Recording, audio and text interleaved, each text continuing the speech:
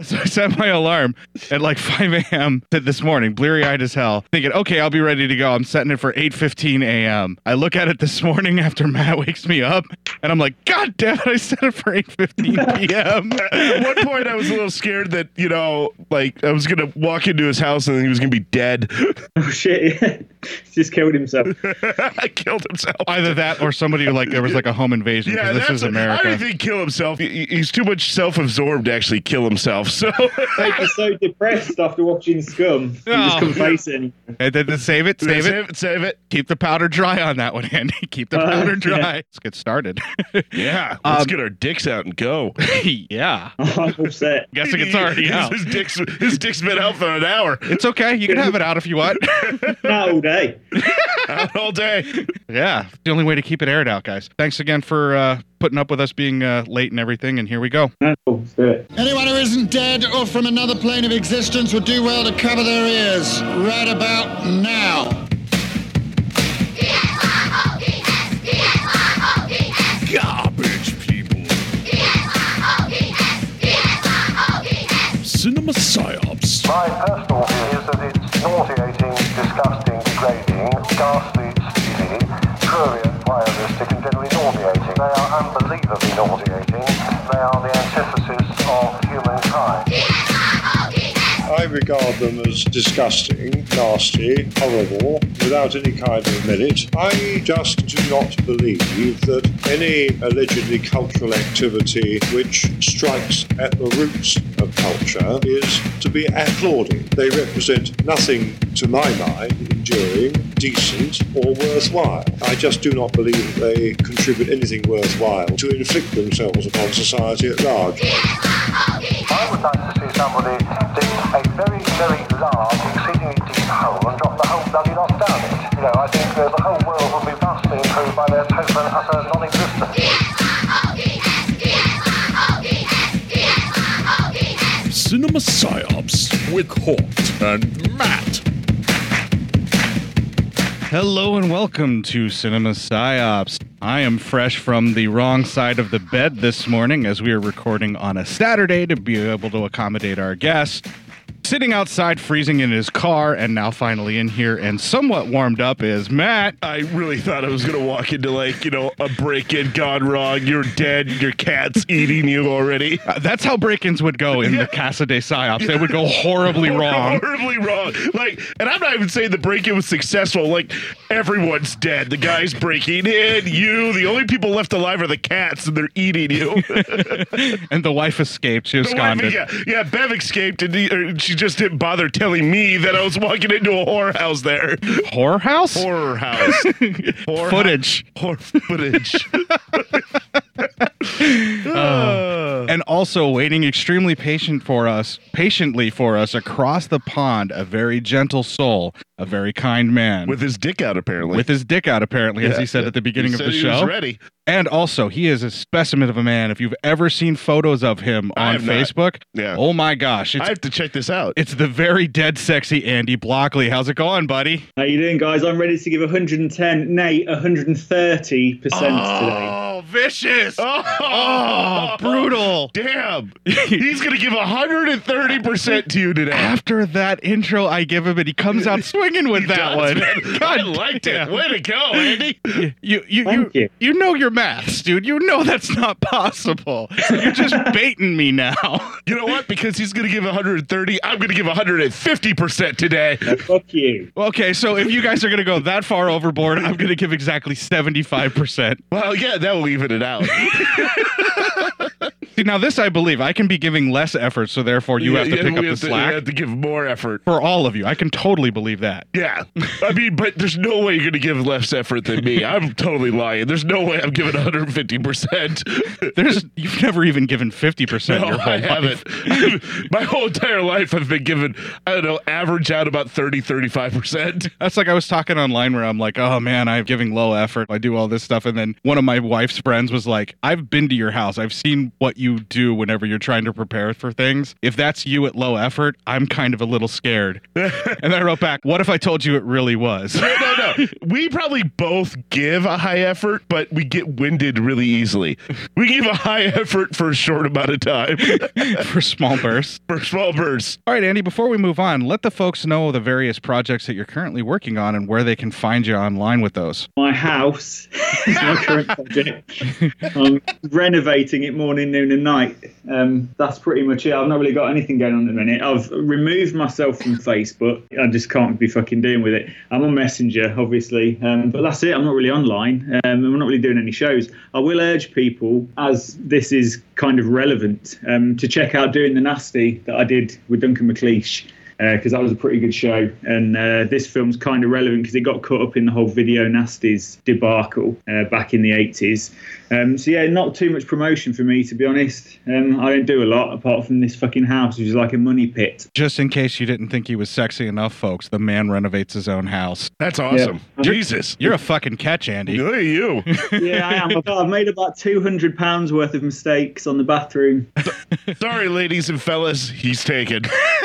Sorry, anyone that may be interested in Andy. Yes, exactly. Well, I said ladies and fellas, you know. There's more than that. Oh, yes. You're right. Way more. Sorry, Cinema anybody. Psyops, it's a progressive show. We are very progressive. We're inclusive. You made a 200-pound mistake on the bathroom? No, it's a number of different mistakes. When I kind of sat down and worked it out, it totaled around £200. But I worked out that I probably saved myself about £4,000 or £5,000 by doing it myself, compared to getting in an electrician, a plumber, a tiler, and all that, you know, a plasterer.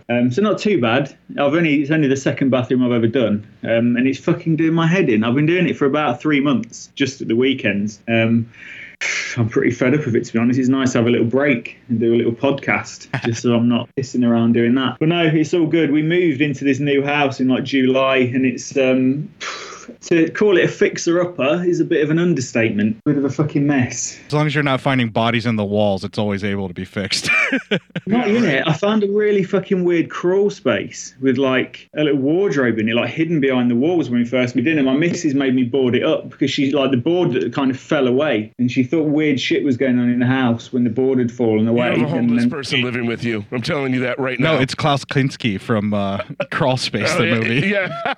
It could be. Have you guys seen that film Freehold? Or I think it's called Two Pigeons in America. No, I have not. No. It's a British film about this guy, and basically when he lives in like an apartment, I think in London, and when he goes to work, some like 7 foot tall, skinny, weird guy kind of emerges from like between the walls and just starts fucking with him while he's at work. And the fucking gets like progressively worse, where he kind of like ruins his job, ruins his relationship. It's a pretty cool film. You should check it out.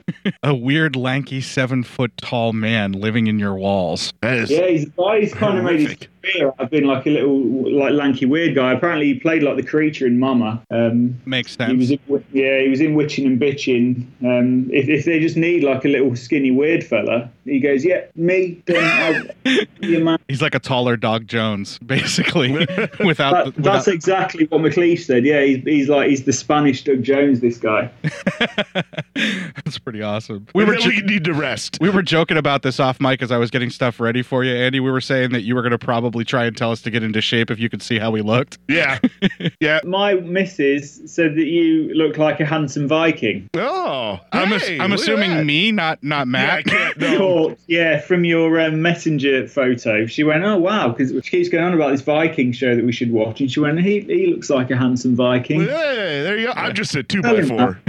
There's nothing sexy about a 2x4 unless you're Hacksaw Jim Duggan. I'm blushing right now. Face red. Yeah, I'm being told I'm a sexy Viking. Stop masturbating already. I can't. That's what the dicks are all out for. Yeah, dicks out. Now, speaking about nothing but a room full of dicks out, we're going to be talking about a Borstal this week. Did I pronounce that right? Borstal, is that right? Borstal, yeah. Borstal, okay. Basically like juvenile hall, isn't it? Yeah, we refer to them as reform schools or juvenile hall over here, but it's the same thing where it's juvie. Yeah. Now, it's particularly a boys' reform school, as we would refer to it over here. And this film is from 1979. 1979 this week. It's kind of a cinematic trauma, and it's also kind of, we're continuing with the phobias for November. Yeah, Although, I can see how this could be a phobia. I will freely admit that I think that Andy and I are kind of stretching it just to get him on the show. Yeah. Maybe. But we'll find a way to turn this into a November phobia. He is an attractive British man. We don't need to stretch it that much. People will enjoy the show.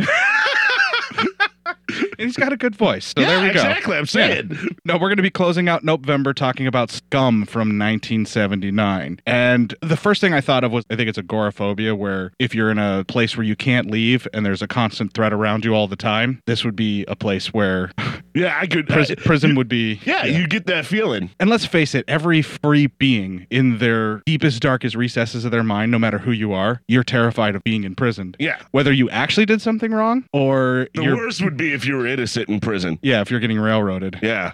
Which apparently happens way more than what anyone wants to think. A lot.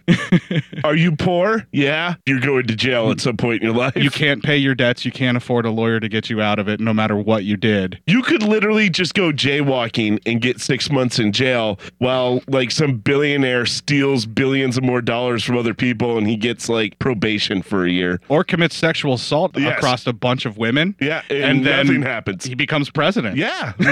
Because he's got the money. Nothing And happens the then. power. Because when you're a star, they let you do it. Yeah, they let you. You can just, sometimes you can't control yourself. You just got to kiss them and have Tic Tacs, the cheapest mints of all time. Fucker's rich and he gets the cheapest mints of all time. Tic Tacs. All right, are you done? Yeah. It's because they're the same color as him. Oh, God. Same With shade the of orange. ones. Those aren't even mints. Those are candy. Those do nothing for your breath. All right. But anyway, that's my idea of why I think Scum will fit in November, because I don't care who you are. The idea of being locked up, being told constantly what you can and cannot do, and being held in basically with a bunch of people that are the lower end of society, like rapists, murderers, and thugs of all sorts. There's going to be plenty of people in there that are not innocent. No, yeah. That deserve to be in there, whether you are innocent or But not. everyone still deserves to be treated like a human being. I'm not saying that. Yeah. What I'm saying is the situation of being locked in with those kind of people. Yeah, that's nerve-wracking. Yeah. So that alone just made me pucker up and start to think, nope. So as far as I'm concerned, I think that fits, Matt. Yes, I think so. Is that- I definitely thought so. Is that what we'll run with, Andy? How's that feel? Yeah, I mean, I'm mainly scared of the savage beatings, ritualistic authoritarian abuse, and the rape, kind of. Kind of? Wait, what do you mean, kind of? That's definitely something you should be if he worried was about. really cute, maybe it would. I mean, I just saw his Facebook profile, so nice, yeah. No. I'm saying the assailant. Oh, the assailant was really with cute. the right approach, it Yeah. wouldn't. It's the unwanted advances that you'd be Yeah, afraid Yeah, of. some that's true. candles, a nice meal. Get some soft poetry read to you. You know, Yeah, why not? I'm saying like Some of that prison poetry. it happens. That's going to be a weird one today. Yeah, this is going to be a strange show. We're going to get a lot of clips out of this show. I just got a feeling a lot of sound bites are coming out of this one. November is going to be a soundbite month. I'm going to have to Yeah. go back through each individual episode and Yeah. pull the stuff out. Yeah. Because I've really, literally not had the We time need to a be lot able of to do it. clips from him just so we could hear his voice continuously in future shows. Difficult one, isn't it? Because this film is, for me, like equally as compelling as well as terrifying. Like, it's a weird. I enjoy watching the movie, but then towards the last sort of 20 minutes, I feel my viewing pleasure is well and truly tainted, and then I just kind of sit there as the credits roll, kind of feeling like I've been raped up the arse a little bit. It's that brutal. Yeah, not in a good way. Not in a good way. That's definitely something that we're going to have to, let's just say, get into. Yeah. All right, so instead of just beating around the bush about the film, let's take a little bit of a break. We're going to play a promo for another podcast, and we'll have a little bit of music, and when we come back, we will do the trailer from Scum. Clytus, I'm bored. What plaything can you offer me today? An obscure body in the SK system, Your Majesty. The inhabitants refer to it as the planet Earth. How peaceful it looks.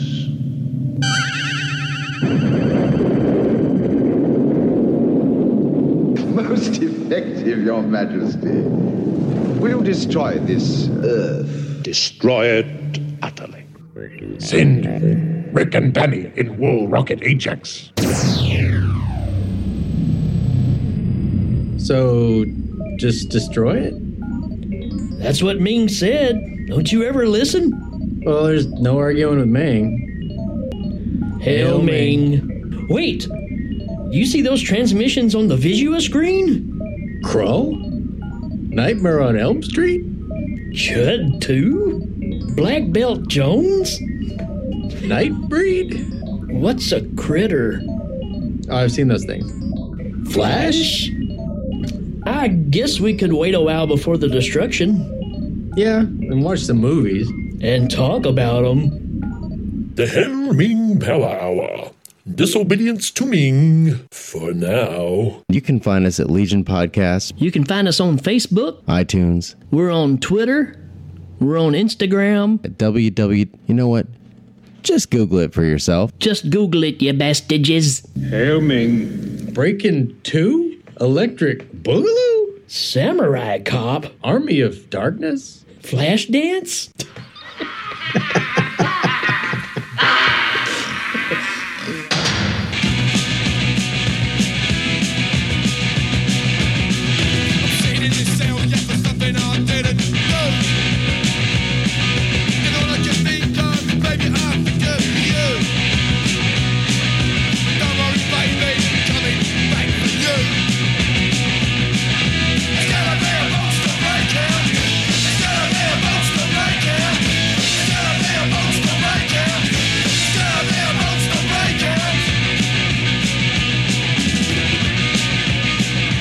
Of course, it would not be Cinema Psyops if I didn't play punk. That's true. And it would also not be Cinema Psyops if I didn't have, Or hillbilly, or rockabilly. Rockabilly or psychobilly. Yeah, psychobilly. There you go. It would also not be Cinema Psyops if I didn't play songs that were anti-authority, Yes. anti-establishment. I know. And this movie totally lends it to that. It really does.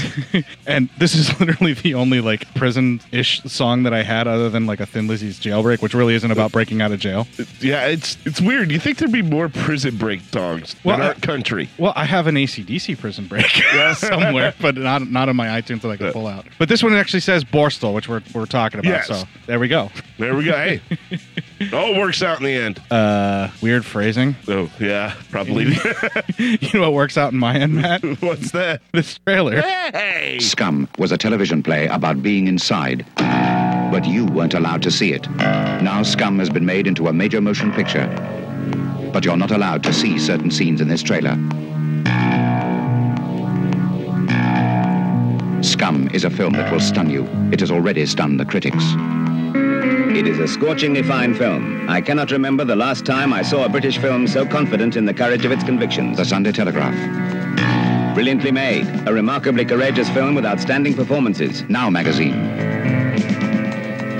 A hard-hitting, well-made film. The Sunday Mirror. A lot of rough male humor around, some of it very funny indeed. The Daily Mail. An important film, one which should be seen. The Sun. The critics have already decided. Now you can decide. Scum. It's a story of survival. All right, I want to talk about the Daily Mail quote there. The Daily Very Mail. funny indeed. Very funny. Some rather rough male humor going around. The boys are having a bit of a joke while they're butt raping one of their friends there. So it's very funny indeed. What the fuck is wrong with the guy in the Daily Mail review? The Daily Mail's always been kind of fucked up. Did he watch this movie? Or did he just say, a bunch of boys in the bus? I'm sure it's just a bunch of boys having a rowdy time. Yeah, it's just a lot of fun. Chip, chip, cheerio. Okay, sorry about our terrible Yeah, I British know, accents right? there. Sorry about this. I'm just offending myself. Pretty good. All right, well, if At we got least we didn't go total cockney. Go, hey, governor. you're not Dick Van Dyke. You knocked that off right now, I know, goddammit. right? Great. Do I have to get drunk, take a time machine, fist fight him too? Yeah, I can't do a Dick Van Dyke. I can't, yeah, I mean, I can't pull him out of time. Yeah. No impressions going on in Cinema Psyops. No, Not it's at all. Real. All real. Don't shatter the illusion, motherfucker. I'm trying not to. Speaking of illusions being shattered, let's get into Scum. Yeah. All right, so the film opens up on a prison transport bus jam-packed with teen boys. And by jam-packed, I mean there's four of them. That's still far too many boys to be going to prison. Yes, or a Borstal or reform school or whatever. Yeah, whatever they're doing. We really need to limit the amount of kids getting sent away. These young gentlemen. There's still help for them, but we'll get into that. Yeah. They are shipped off to a Borstal, and like we already talked about, that's a reform school here in the States. We are introduced to our main character. I don't want to call him the hero of the film. He's just kind of the one that we're following the most, and his name is Carlin. And since Carlin endorsed some pretty rough treatment right off the bat, I made that our first clip. Get up straight, boy. Attention. Name and number. 4737 Carlin, sir. Well, this is the daddy, the hard case. Carlin, is it? Is it? Yes, sir. Don't look much to me, Carlin. You're the little toe rag who thumped the officer at Rowley. Fancy yourself, dear Carlin. Thumping officers, eh? I would tell it. Speak when I tell you, lad. They sent you down here to be sorted out. You have heard of us, Carlin, eh? Heard of us, have you? Yes, sir. And what did you hear? Nothing, sir. Well, I'll tell you here and now, lad, that nothing was not the correct information, because we're having your stinking hooligan guts for garters, right? Yes, sir. Pick it up. I said pick it up. Name and number. 4737 Carlin, sir. Get him out of there. Now, Carlin, move it. Go on over there. You, Ed, stand up straight, boy. Name and number. And before that, we actually saw a black kid being handled rather roughly as well. So when you see what happened to Carlin, you kind of know what was going to happen to the poor kid that went in before him. And for the people at home, the noise was the correctional officer grabbing Carlin by the testicles. And punching him in the guts. Yeah, which is pretty brutal, really. I mean, the whole thing of it is he's been transferred, hasn't he, from a different Borstal for hitting an officer. Obviously, he's apparently retaliated. But yeah, that's kind of why he's there. And was the daddy at the previous place, which is kind of the top guy, you know, the shot caller kind of thing, I guess. Yeah, that would probably be the term for it. I don't really foresee it being anything differently, considering what the daddy ends up being when we find out what that person is that's in this particular Borstal. So yeah, I guess it's just a matter of terms, you know, because I don't know, like if you're watching Orange is the New Black, you know, the mother is usually the oldest of the group or the one that's in charge, and everybody else follows her, and they call her mom. Yeah. And so it stands to reason that the one in charge here is the daddy, but it has a more nastier connotation to it than the mother. Yes, it kind of does. Like pretty much what these kids know as daddy is what daddy becomes in the in the reform school that they're in. And yeah, the beating is pretty brutal. It's right off the bat. Like, I mean, they grab his testicles. Yeah, I mean, they punch him in the gut a few times. You just don't grab a man of the pills. It's not cricket. He's getting bashed in the solar plexus. He's getting his nads gnashed really bad with some hands. And then they force him to stand back up and hold his shit. Yeah, pick it up. When really all you want to do is just watching it. I wanted to buckle up in the floor. You just want to hold your testicles for a little bit, make sure everything's okay. I'd quite like to go home if that's possible. Can I go home? Yeah, that you've had a go at me. Can I leave now, please? Listen, I think I served my time with you grabbing my testicles. Clip. All right, so they force him to stand up even though he's beaten, and as we heard, he then gets tossed into the hall. And then they cut from that to the three boys that we are kind of following throughout the film. It's Carlin and I can't remember the other two kids' names. I get lost with names in British movies. And that's what said. I'm terrible with names in real life and in movies. Same here. But I nickname people until I find out their name. It's probably because I'm dumb, but I really do get lost in British movies a lot more than any other movies. I'm just like in the middle of it. I'm like, I know the main guy, but everyone else is just kind of... So a little bit of culture shock, maybe? Yeah, I think so. Probably. Okay. I'm just not used to it, you know. At least you freely admit it. Yeah. At least you're not like, you know, your average dumb American that's like, I don't get it. Yeah, no, I fully understand that. Yeah, I think it's probably the dialect that, you know, over there, it's so much different from, you know, ours. It's kind of hard to keep everything straight for me. I will do my best to explain everything that happened for you. Okay. So it'll be like you're watching the movie all over again. Oh my God, because Lord knows I want that. Yeah, it's going to be a very enjoyable experience. Yeah, I know, right? Thank you. It's inevitable, Matt. Lie back and enjoy it. So we're back in prison. Yes. In the greenhouse.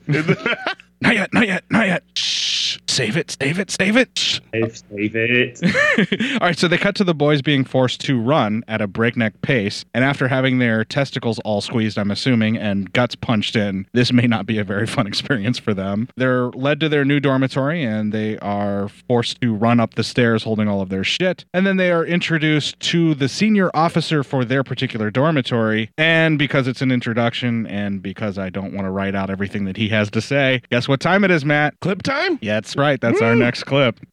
Right. I'm Mr. Sands. This is Mr. Greaves. I'm the senior officer, and I run A Wing. I run it. Right, Carlin? Yes, sir. Come down heavy, very heavy on anyone who doesn't grasp that fact. Right? Right? Yes, sir. Now, Angel, you're in a single room. Some of the lads here can be what you might call prejudiced, and you're well advised to keep yourself to yourself. It's your first ball still in it, lad? Yes, sir, apart from the scrub. Well, forget the scrubs. The holiday's over. Move! Davis, you were fool enough to run away from an open ball still, and you'll very soon be wishing you were back there. You're in a single room. Now move! Move it! Carlin, you're in a dormitory. Now move! That's it! In there! On the left. That's yours, Carlin.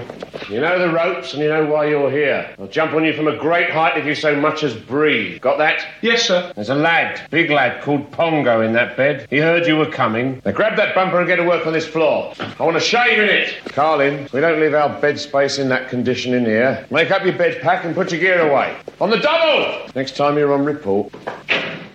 Okay, we already see the abuse continues. Now it's mop the floor. What the hell you think you're doing? Take care of your bed. And he tossed the shit off the bed too. Yeah, after he tells him, or right before he tells him to do it. That's basically everything that they're trying to do. They're trying to break Carlin down. They're trying to put him back in his place because he was the one boy who stood up and was actually he punched out a guard at his last place. Yeah, and they make it sound like he didn't just hit the guard. It makes it sound like he kicked the shit out of the guard. Yeah. And all of these men, I mean, these are boys. And apparently they're not fully grown yet. Kid running the place. He was the daddy where he came from. Where he came from. So, and I'm assuming they really try to let him know that you're nothing here. Yeah, I'm assuming that the place that he came from may not have been as vicious and old school as this one. Yeah, I think it might have just been like a normal. I bet this is like the maximum security. Yeah, maximum security, because he even says, what have you heard about us? You've heard about us? Yeah. And he goes, what have you heard? Nothing. And he goes, well, nothing wasn't the right answer.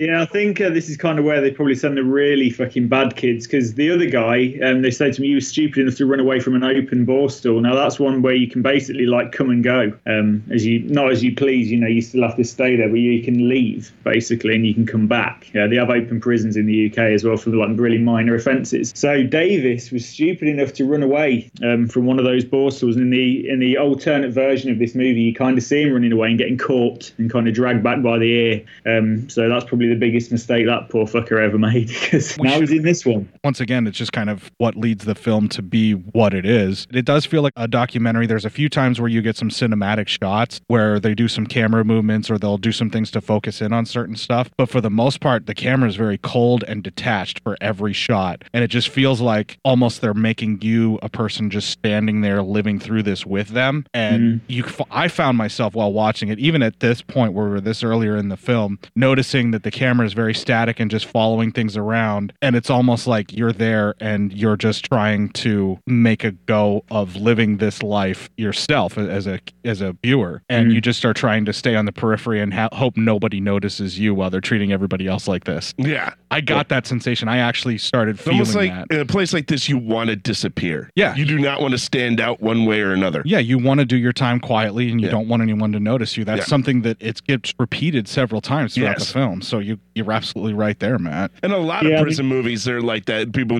I just want to do my time. Yeah, but there's actually some people that are being told just do your time quietly. Yes. And you'll be out of here. Yeah, and just stay off the radar. Yeah. I had a sort of a friend of a friend who had done a bit of time in like one of these places, not as bad as this, because bar stools were kind of outlawed after this movie, by the way, because this brought into the public eye what happened in bar stools. People just kind of thought it was these places that kind of naughty kids went to get rehabilitated, and and the guy that wrote this movie spent a lot of time talking to people in Borstalls, and pretty much every single thing in this that happens in this movie is based on an account that he's had from people that are in these places. And this guy that I was speaking to, he said when you go into like an adult prison, as long as it's not these like horrendous ones that you see in the like documentaries in America, you know, like the really fucking maximum security places, most adult guys in prison have got a wife and they've got kids and they just want to fucking get on with it. They don't want any trouble. They just want to fucking do their time, you know, like the cliche it says, you know, just want to keep my head down, do my time. But apparently in these kind of places, these Borstalls, everyone wants to make a name for themselves. Everyone's looking to like get their reputation. You know, they've gone in and you're going to get so much more trouble in these places. People want to fight. People are constantly wanting to prove how fucking tough they are. And for me, that's terrifying because I'm not a fighter. I can't fight. So the thought of being kind of thrown in somewhere where I have to have a fight with someone, I don't want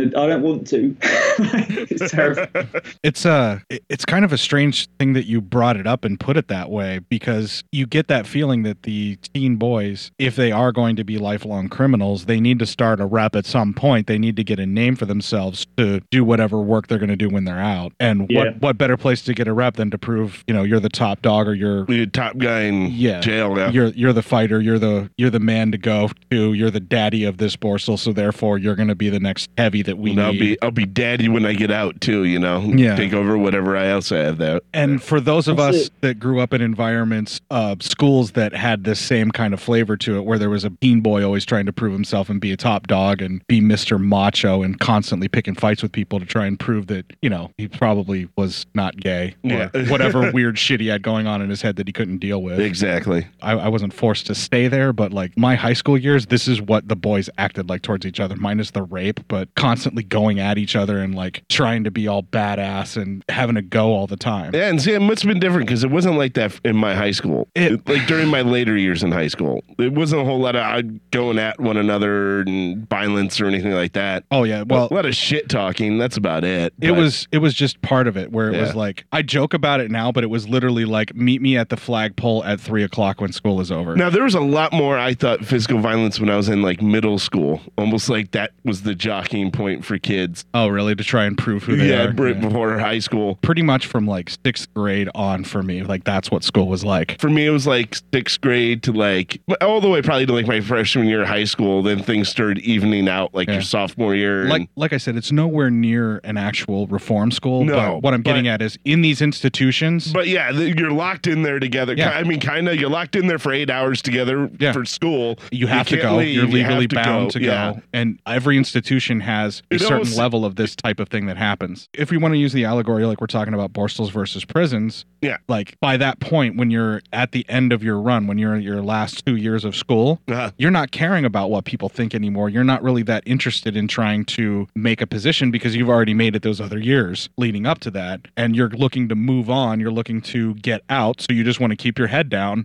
and do your time quietly. Yes. And get to the next level of what is, because everyone looks at college as freedom. Like I said, now I'm not going to try and equate it directly, but that's the way institutions work in our society. Why am I so anti-establishment and why do I hate institutions so much? Because they are breeding grounds for this kind of activity. Whenever you force people to be in the same place with each other for that many hours a day, whether it's constantly where they have to eat, sleep, and shit there, or it's 8 hours of schooling, you're going to have this kind of reaction. Yes. And if you don't have the right establishment in charge of the institution, it's just going to become a worse breeding ground, and we're going to dig into that a little bit too. All right, so we see a group of the inmates being marched in cold weather. One of the boys is completely barefoot, and the man in charge starts talking to an inmate who is named Banks, and he's basically giving him the skinny on the 3 new boys. And it sounds a whole lot to me like he's going, we've got 3 new guys in the dorm, you're going to have at them. Like he's not only giving him the okay, he's telling him he has to. Well, especially the main one. Yeah, well, Carlin they're after for sure. Yeah. But the institutionalized racism, they're all after Angel just because Angel's black. Yeah. Oh my God. And he got assigned to him are bad. Yeah, and it seems like he got assigned to the quote unquote wrong dorm because it looks like they have a segregation in their dorms. Yeah. Well, he even warns them during the initial lineup at the beginning. He even warns them there's a bit of prejudice problems here, so you might want to watch yourself. Yeah, you might want to keep your head down and do your time quietly and make yourself disappear. Because there's a bit of a prejudice problem. Could you try really hard to not be the skin color you are while you're here? Listen, if you can, I don't know if it's possible. If you can, change color because it's going to help you in prison.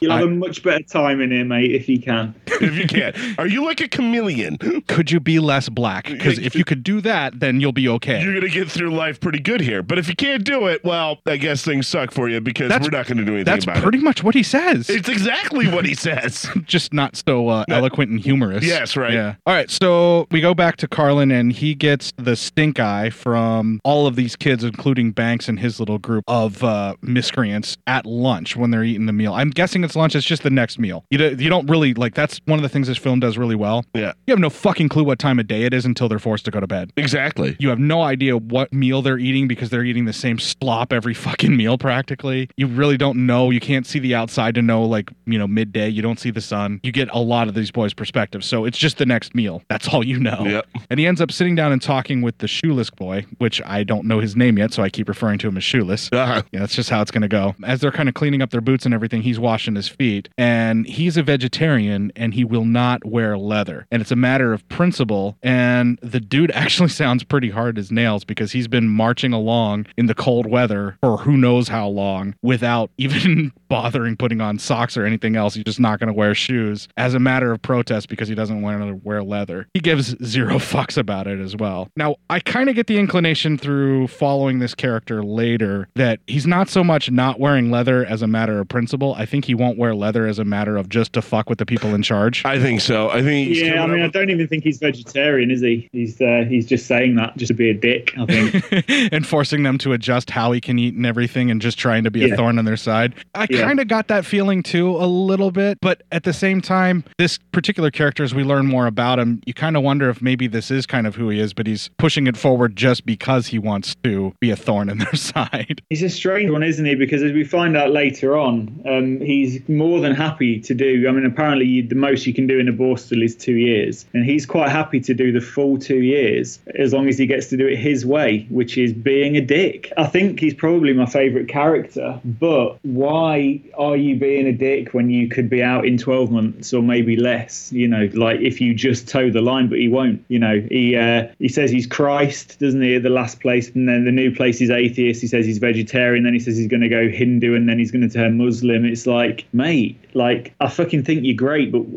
why are you doing this? Like, do you fucking want to be here? I understand why he's doing what he's doing. I don't think it'd be for me. I think I just want to get out there as quick as possible. I think it is for this particular character, the shoeless kid. It's a matter of principle. And I think the fact that he won't budge makes him more hard as nails to me than anybody else in the film, because he doesn't have to prove who he is through violence. He proves who he is through not giving a fuck and not letting them keep him down regardless of what they do to him. And that's why I particularly gravitated towards him. Now, this friendly conversation that the shoeless kid is having with Carlin is interrupted by Banks, who apparently is Mr. Alpha Male Daddy, and he proves this by picking the smallest kid out of that group and slapping him around a bit and giving him some shit. I can't remember what it is he said he had to give up. I don't remember what it was, but he said that once a week he owes them something. Was it a dessert or something? I couldn't tell. Something like that. Yeah, I didn't really catch what it was, and it might have been some type of particular thing that I've never heard of, but they basically are telling him that once a week he owes them something, whatever it is, I don't know. And then we see Carlin given a heads up by this particular shoeless kid that he's got a target on his back because they know he was the daddy in his last institution, and that this particular guy, Banks, that just went through is going to try and prove himself by breaking Carlin and turning him into one of his lackeys, or basically putting him down, because you can never ever show a single sign of weakness in any of these kind of institutions. They cut from this to some inmates playing snooker, right? That was snooker? Yeah, pool, snooker, billiards. They didn't look like normal pool balls to me, because we didn't have the numbers and things like that. So that's why I'm assuming, and they look smaller than pool balls from what I could tell. Yeah, but some kind of billiards though. Yeah, right. Yeah. It had sticks. It had balls. Yep. It was a good time for Matt. Prick. That's what I'm talking about. There's also a ping pong table there, and then it sounds like there may be other games. It's some type of a game room, but you at least see two very prominent things, a ping pong table and a snooker or billiard table of some sort. And then we see Banks goes to cause further problems for Angel, the character that's just showing up, with his goons. They beat the ever-loving shit out of him and then walk off before the guard shows up to harass poor Angel and deride the poor boy with... I know I make the joke all the time about the British guy that's in authority always coming in at the last second when everything's over with and going, what's all this then? That's what happens in the film. What's all this then? He literally, like, right after Angel's laying there on the floor all beat up. And it seems an awful lot to me like the guards are trying to just avoid paperwork more than anything else. Well, but they also really want to know, because they punish him a lot, because they want to know, like, because they only want the guards in command. They don't want the kids doing their own justice or beatings, because then they feel like they're going to have another, like, an issue where there's a daddy there. I don't think at least the head administrators of this prison, the feeling I got, they don't want some kid being the quote unquote daddy of the other kids. They want them all subservient to them. Some do and some don't, because the Banks, who's like the current daddy, he has to pay each guy like the screws, doesn't he? He gets £1 or something. There's some like fucking deal going on where, like, for every £1 that the inmates have, he takes like 70p of it, and then he gives 50p of that to the guards. So I think like the fucking guys at the top, like, obviously don't want this shit going on, but the guys kind of lower down, they're quite happy for there to be a daddy, because the daddy then taxes all the other guys and he gets a cut of whatever they get taxed. True. There's a real weird fucking corruption thing going on there. There's that, and also a lot of the administrators who may not actually be involved in the bribery part of it. I do believe they would use a character that is like one of these people that is the daddy to essentially enforce the law that they want. If the daddy keeps all the inmates in line, then the guards can just have easy sauce and just kind of walk around and do nothing basically all day. Yeah, totally, yeah. And it seems to me that the guards, that's what they have. And I mean, poor Angel is constantly beset upon with racial slurs and vitriol, not only while he's being beaten by the other boys, but while he's being mishandled by a guard who really doesn't give a fuck what happened to him. Yeah. He knows Angel was beaten, and when Angel keeps saying that he fell, they're like, oh, well, you were clearly fighting, so you're on report. So Angel gets beat up, and then he gets in trouble for getting beat up. Like, they'll throw your things on the floor, and then you get put on report for having a dirty floor, and it's like, well, you just threw it down there, you cunt.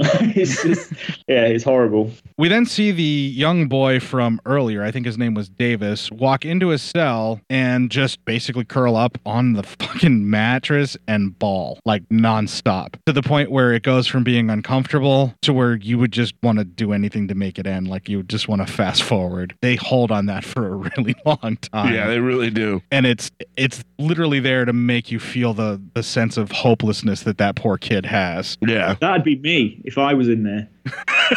I think that would be all three of us. Oh, yeah.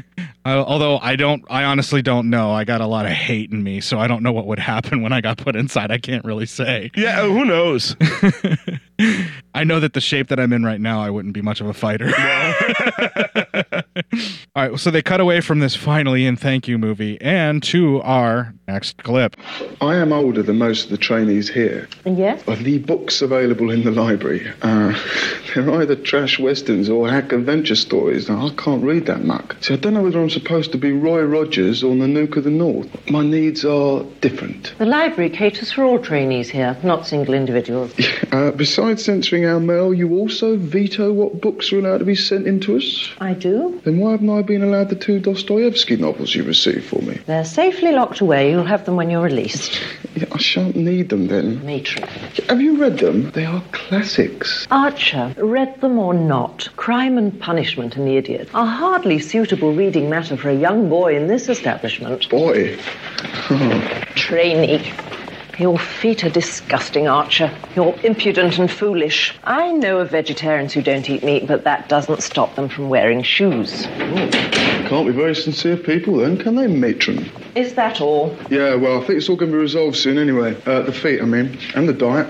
Yeah, I'm thinking of becoming a Sikh. The governor might have something to say about that. Matron, you know what I used to do with my girlfriend? Are you being insolent, Archer? Hold hands. We used to hold hand. Is that all you wish to discuss, Archer? I have work to do. Yes, I think so. Yes. Oh, I keep getting through the days somehow. You know, Mitchum, when I was last in the block, 7 days solitary down there, madam, after much insistence they gave me, besides the belting, my right to a book. It was the Bible. Good. You'll come to no harm with that. It was printed in Yugoslavian, and there didn't have to be an interpreter in the cell. Well, that only goes to show, Archer, that Christianity is universal. Make the report, matron. Not only is Archer, who is our shoeless wonder, making trouble basically by coming up with all these different religions that he's thinking about converting to, and then they have to accommodate him because it's religious faith. He also makes a complaint about being given a Bible that was in a language that he couldn't read whenever he was in solitary, and that's going to be trouble as well. And he knows that's going to probably bring more trouble on his head, and yet, boom. He's still doing it. He can't help himself, can he? No, I don't think he can. I honestly do believe that it's one of those things where he knows that this whole entire system is screwed up. And I think he's almost trying to wring more trouble down on his head, more problems with everything, just to kind of prove his point. I think it's like a thought experiment that he's playing out in real life, and he's willing to put up with this torment just so he can prove what he's basically trying to show everyone, that these entire institutions are screwed up. They're broken and they don't work, and it's not about rehabilitation. It's about punitive damage that can be done, particularly for these young men. After this, we see Carlin getting jumped in his sleep. Wow, could you be more cowardly? Yeah, no, you can't. Banks basically smacks him a good one when they wake him up, and then tells him, you know, he's in charge and everything. And then Carlin even tries to say, hey, I just want to do my time. I don't want any trouble. But then Banks climbs on top of him in a very homoerotic way. Yeah, and starts beating the shit out of him. Also in a very homoerotic way. Kind of. Kinda? I mean, he's in bed and he's punching the shit out of him, but he's also straddling the kid. And not to hold his arms down because his buddies are doing that for him. Right? Very erotic. It is. It's kind of, I don't know, not cool.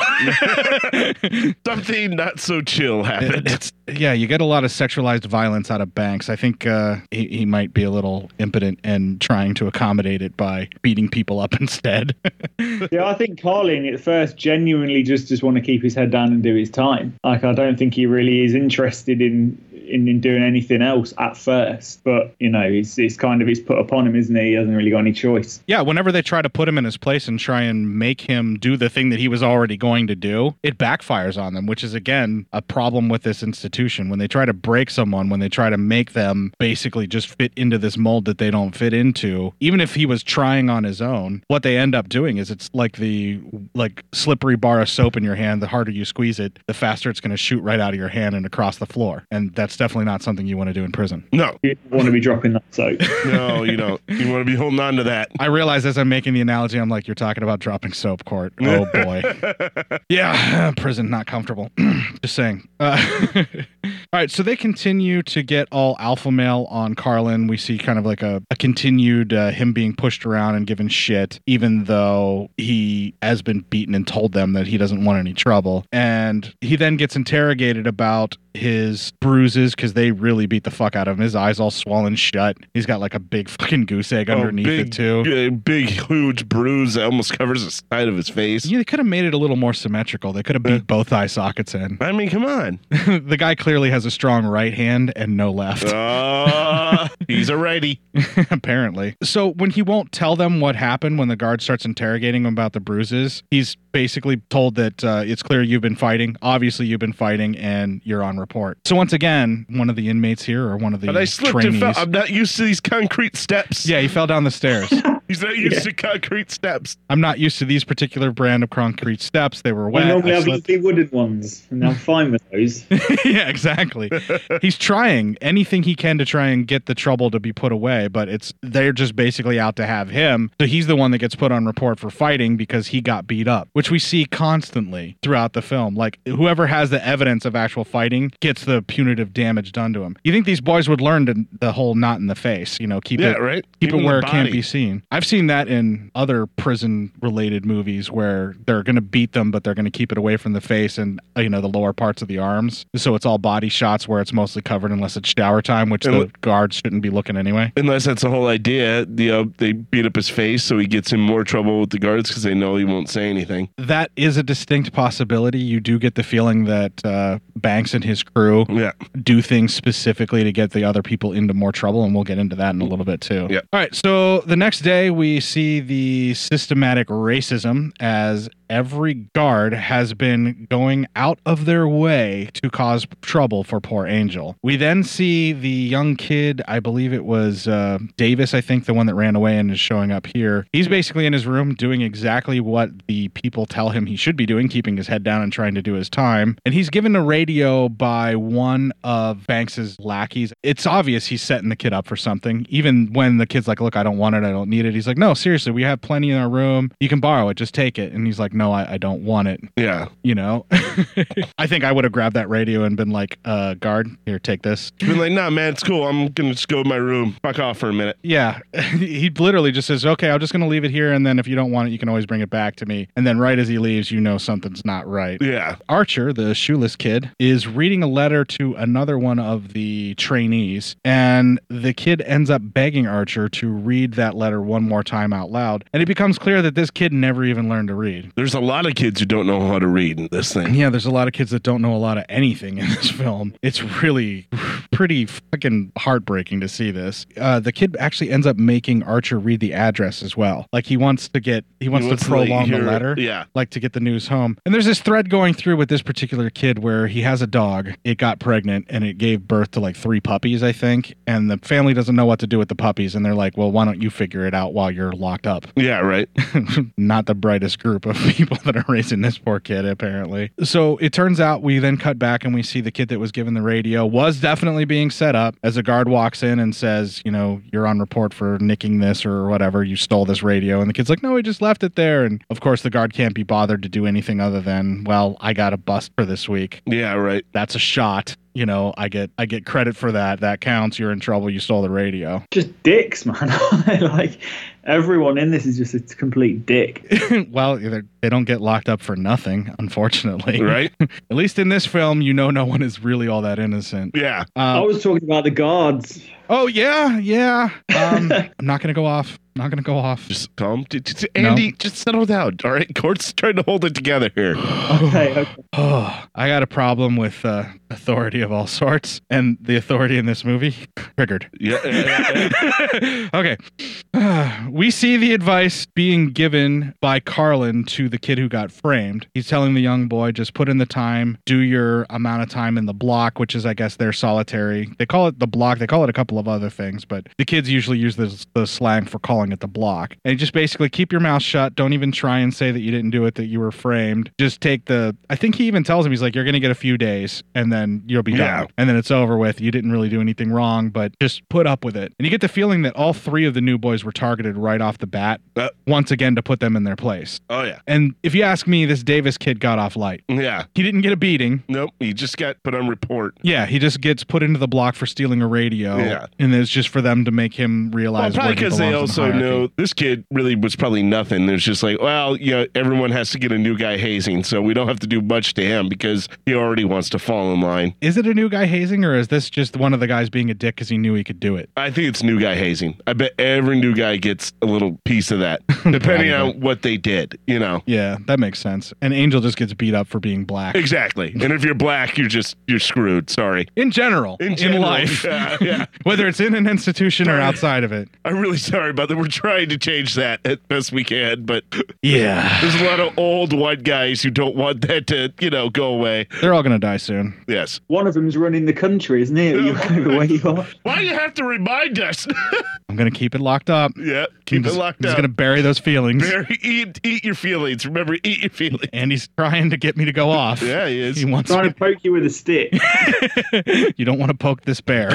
Careful, Andy. You're going to make him eat a huge steak later. That sounds delicious. Doesn't it? Dead animal. No, I'm at the point now where I'm going to have to get 72 pizzas to put this down, man, this movie. Okay. Oh, this is serious. Yeah. Why 72 pizzas? Yeah. Because they're better than virgins. Okay, so they cut from that and we end up seeing another bureaucratic touting how the facility is there to help them. And it's the matron lady. She's doing this pseudo Nurse Ratched routine where she's kind of interviewing the boys and trying to get them to open up, but it's clear she doesn't really give a fuck what they have to say. This is just her going through her emotions. This one really bugged me in the interview that she's doing. Yeah. How do you feel about that? And then she starts doing her nails or some shit. Like she's not even listening to them. She's just letting them talk. And if they try to bring up or broach a subject that brings down the facility, like Archer tries to do at some point, she immediately cuts him off and then tells him how everything he's thinking is wrong. Yeah. Like she's so fucking bureaucratic. I just wanted to slap her. Drove me nuts. I hated it. Of all of the people here, the matron probably bugged me the worst because you can expect the guards to be the way that they were. Just total asshats that don't care about these kids. The matron, on the other hand, and what her position is supposed to be, she's supposed to be the one person there that they could go to for help. Yeah. And she's totally not that. No. She doesn't want anything to do with them either. And it's at this point when I lose all hope. When I see this person doing the things that she's doing, then I know these kids are super fucked. We then see the main bureaucrat. I couldn't really tell his position at first. I thought it was governor, Governor. Yeah, it's governor. Which is, I think it is our ward. It's Governor Warden. Yeah. He's the guy that's in charge. He's the top dog. All these people that have been put on report to the governor, this is the time of week or day or whatever it is. Again, you can't tell what fucking time it is, what's going on in these boys' lives. You don't even know what day it is. This could all be the same day. Yeah, exactly. You see him go to sleep and wake up, but everything that happens from here on out could be like... That's supposed to be what it's supposed to... Like, prison was always supposed to be. You're never supposed to know what day it is. Yeah. You just go. Yeah. You never know until you fall asleep and wake up the next day. But then this main bureaucrat sits down and he starts doing a interview with the guys and talking to them. And he's handing out various punishments. And because I have a real problem with bureaucracy, authority, institutions in general, I made that my next clip so I didn't have to write it down. Apart from absconding, your record at your previous borstal was clean, Davis, and I have taken that into consideration. However, I will stress that if I deal with you leniently here, it will certainly not be so light should you appear before me again. C.A.V. Owen? Answer the governor. Denomination, Church of England. Yes. Good. 3 days in the block. Loss of privileges for 1 week. Out, turn, quick march. Out! You, in. Put it on the mat, legs apart, and face the governor. Name and number for the governor. 4737 Carlin, sir. Fighting, Carlin. Oh, yes. Yeah. Now then, Carlin. You were transferred to me because you assaulted an officer at your previous postal, though heaven knows what they expect me to do with you. However, I will have no violence in this institution. There is no violence here. Do you understand me? Yes, sir. Yet no sooner are you settled in than, well, the marks are visible on your face. How generous man, Carlin, but I will not have any trainee take liberty. You're brought here and you will be in very serious trouble. Do you understand? Yes, sir. Now, have you anything to say? Well, not really, sir. Except I wasn't fighting, I fell. Wasn't used to the concrete steps. However, I can understand the officer thinking that I had by the state of my face. So I've got no excuse, really, sir. I mean, what else could he think? C.A.V. Owen? Oh, yes, sir. My religion's a great comfort to me. Good. Then it may even have some guidance for your reform. 3 days solitary in the block. Loss of earnings for 2 weeks. About turn. Out! Out! Come on, Carly, move it. Move it double! I said double! Okay, so we see a little bit of that theocracy that's inherent within this particular governor. They mentioned it earlier where this particular place is run by a very religious governor, and it seems to me that as long as you are his religion, he sways the punishments in your favor. Yes. Because Carlin got a lot less punishment than the kid who stole the radio. Yeah. He was supposedly fighting, and the kid who stole the radio is part of the Church of England, but doesn't really talk about how his religion was a great comfort like Carlin did. Yeah, Carlin knows how to work the system. Yeah. He's already institutionalized because he's, my religion's a great comfort to me, sir. He knew right away what to say. And because he said that, you could tell the governor softened. Like it's almost like he sat back, took in a breath going, there may be hope for this one because at least he believes. He has a believe in Christ. After Carlin is interviewed, he's tossed into his cell, and I mean literally tossed into his cell. A full-grown man tossing a kid, not even like half his size, less than half his size, throwing him headfirst at a wall like he's nothing, and then yelling at him for falling. Yeah, that's some. It's one of the things that Andy mentioned too. These guys are just the way they treat these poor boys, and then they're just like, "Oh, look at you! I dumped all of your food all over you. Now you've got this mess. You're on report for what I did to you." Yes, it's a power trip. Oh, it's fucking awful. All right, so we then get a little bit of levity after all of this, as some of the prisoners are actually taking in visitors. So you get to see some, well, rather gentle treatment from friends and family that are coming to visit them. So you at least get this bright piece of hope. And no, somebody's smuggling in money, so that ruins that. Yep, that's over. And Andy was talking about this earlier. Apparently, there's some type of corrupt system going on where all this money comes in and everybody has to pay some type of due. Bank had a system, didn't he, where he was like 50p to him, his mate got 5p, there was like 20p to someone else. So basically, like, the guards are just fucking coining it in, just getting like 50p of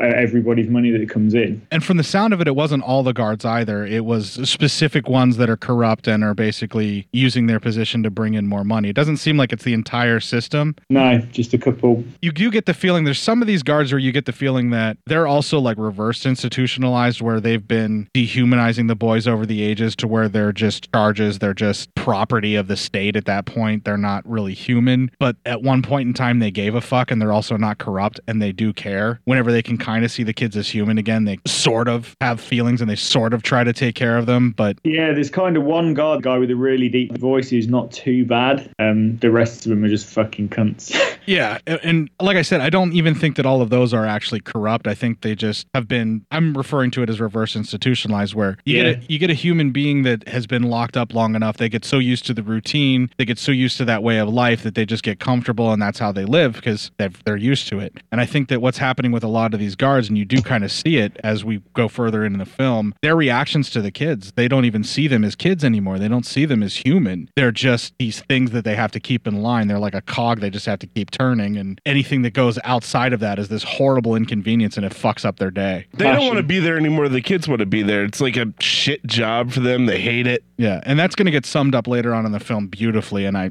did pull that as a clip. But I just kind of figured you would. Yeah. I know exactly what you're talking about. Yeah, it basically turns out there's some type of underhanded stuff that Banks is into that's involving the guards, transferring pounds to pence and then breaking it up, as we kind of tried to describe earlier, and Andy kind of already covered that, so I won't go into that too deeply. And there's an interesting part where we kind of come back to the governor holding court with these people, because there's jumping around a little bit, and one of the kids is actually given permission to actually get married, and he's allowed to get married for good behavior. I can't remember exactly what it was, where like he's done a good job and his girl or girlfriend got pregnant before he got put in here, and they're trying to make an honest woman out of her, and I think that's why he got the permission more than anything. 4 hours, isn't it, or something? They're giving him 4 hours off, so he's got 4 hours to kind of go out there, get married, and then he's straight back in. I'm assuming he doesn't even really get to consummate it, because he hasn't, like you say, she's already pregnant at that point. He got the milk, and now it's time to buy that cow. Yes. That's such an awful phrase. Yeah, it really is, man. It's really gross. It is, but yeah, so he gets 4 hours off, and because he's going to be going to go get married, he had to get special permission for that. And I imagine that if that wouldn't have worked, would they have allowed a marriage to happen on the grounds of the prison where she comes in and they just do the ceremony? Yeah, well, it's kind of like it's not even a ceremony. He's only getting like legally married. Yeah, they're taking him to a courthouse for 4 hours. And that's like the governor has a real problem with that. And he's like, you're just doing that. And he goes, oh, but once I'm out, I'm doing a proper wedding. A proper wedding. But yeah, it still pisses the governor off that they're only doing a legalized wedding. Yeah, he's a theocratic piece of shit. He really is. Archer is told he will be given plastic shoes when he's meeting with the governor. So they actually went out of their way and they're trying to accommodate him. And you almost feel like Archer is like, okay, well, now what am I going to do to cause trouble? Because he wants to find something else. And then the governor underhandedly asks Archer if he's reading a particular book that has some kind of Christian theological discussions to it. I haven't got a chance to enjoy that literary adventure. And this is where the governor starts Christian proselytization, pretty much hardcore, about how he can find faith. And that's when Archer tells him he's drawn to Mecca, which you see the governor's face turn a lovely shade of red and is extremely pissed. God damn, that kid likes to troll everyone. Yeah, Archer's the original troll. He didn't have the internet, but he loves to cause problems no matter how much it wreaks havoc on him. The governor is super pissed about this, and he will not hear anything about any religion that is non-Christian going in for these beliefs. Institutionalized theocracy. Oh, and in my notes I wrote, fuck that, because clearly I was very angry, and I'm going to keep that chewed back right now.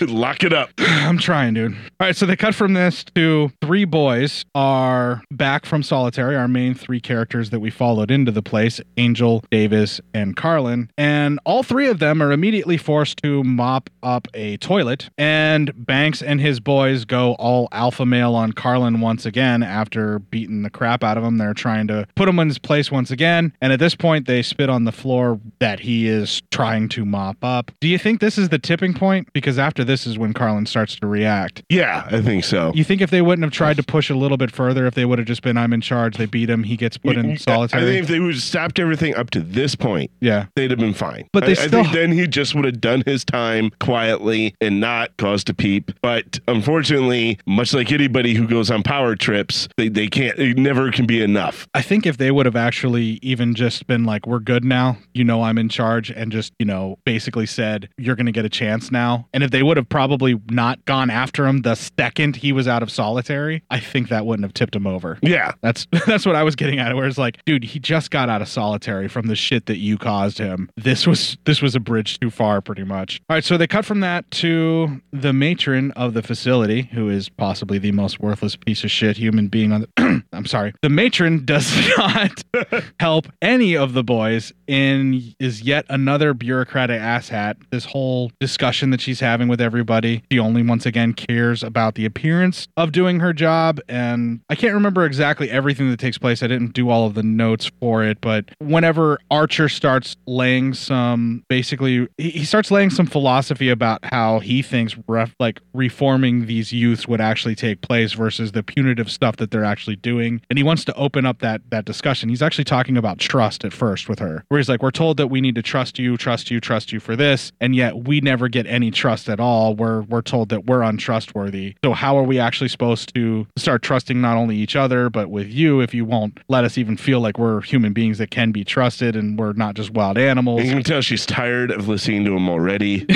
Right. Just me describing it at this point, she's trying to cut him off and be like, let's let somebody else have the floor, Archer. And she just completely ignores him and then asks if anyone else would like to talk about what he's talking about. And clearly all the other boys don't even have the capacity to do the thought experiment where Archer is, because all their heads are just kind of like ready to explode. And then they're like, no, we don't want to talk about it, so they can just basically get out of this group and move on. And so they all leave immediately when dismissed. They cut from this to Carlin grabs either a pool ball or a snooker ball and makes himself a snooker ball blackjack. I knew exactly where this was going without seeing the film. Yep. The minute he reached for 2 of them, I was like, oh shit. Did you guys notice that was all done in one take as well? Yeah.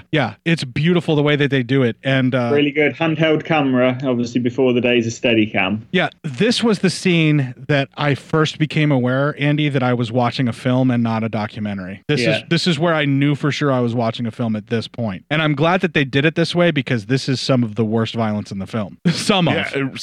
But yeah, it's great. Apparently they had a guy, he stops at the door for a second to pause, and that's where one of the crew swapped it, handed him basically a sock with paper mache balls in as opposed to actual snooker balls. But it's pretty good. You can't tell. It never really occurred to me, I don't think, when I first watched this film, that was all one take. Pretty tense scene. And while they do it too, it's all one take, and they do it so beautifully, because he walks over, tells the guys just to keep playing and not worry about it, makes the snooker ball blackjack. And to me, it looked like before he put it in his pocket, he drops it down to put the balls into the sock. He drops it down below the table, and I think that's where they switched it, or at least that's what it looked like to me. Oh, maybe, yeah. And then he brings it back up and stuffs it into his pocket. But unless you're really paying attention to it, I backed it up after the scene happened because I was really intrigued at how they did this shot. And I know they had to switch it out because it was all beautiful one take, and they had to do it somewhere, and that's where I was suspecting they might have done it. And then he walks over from there very slowly, very deliberately, and very calmly into was it a TV room or something like that? Because it looks where the guy is already being a dick. He's already picking on the little kid that can't read anyway. And then he turns on Archer because Archer sticks up for the kid that can't read because he's his roommate. And it's fucking hell, you just don't feel bad for him at all, do you, this guy? Because he's just being a dick to everyone. And then he kind of gets his comeuppance. He's a total fucking toady. He was made to be a toady, where he knows that he can't be top dog, but he can throw his weight around so long as he's backing the top dog. Yeah. He's that guy. He was meant to be a toady, and he knows that's his position. Well, after Archer has that little bit of confrontation with this lackey of Banks, that's when Carlin basically spins the guy around and jacks him across the face with the fucking, like, he just bludgeons him. That's all it took. It was one smack with that blackjack. The kid is on the ground, and then he kicks him in the fucking balls about, what, 3 times? 3-4 times, yeah.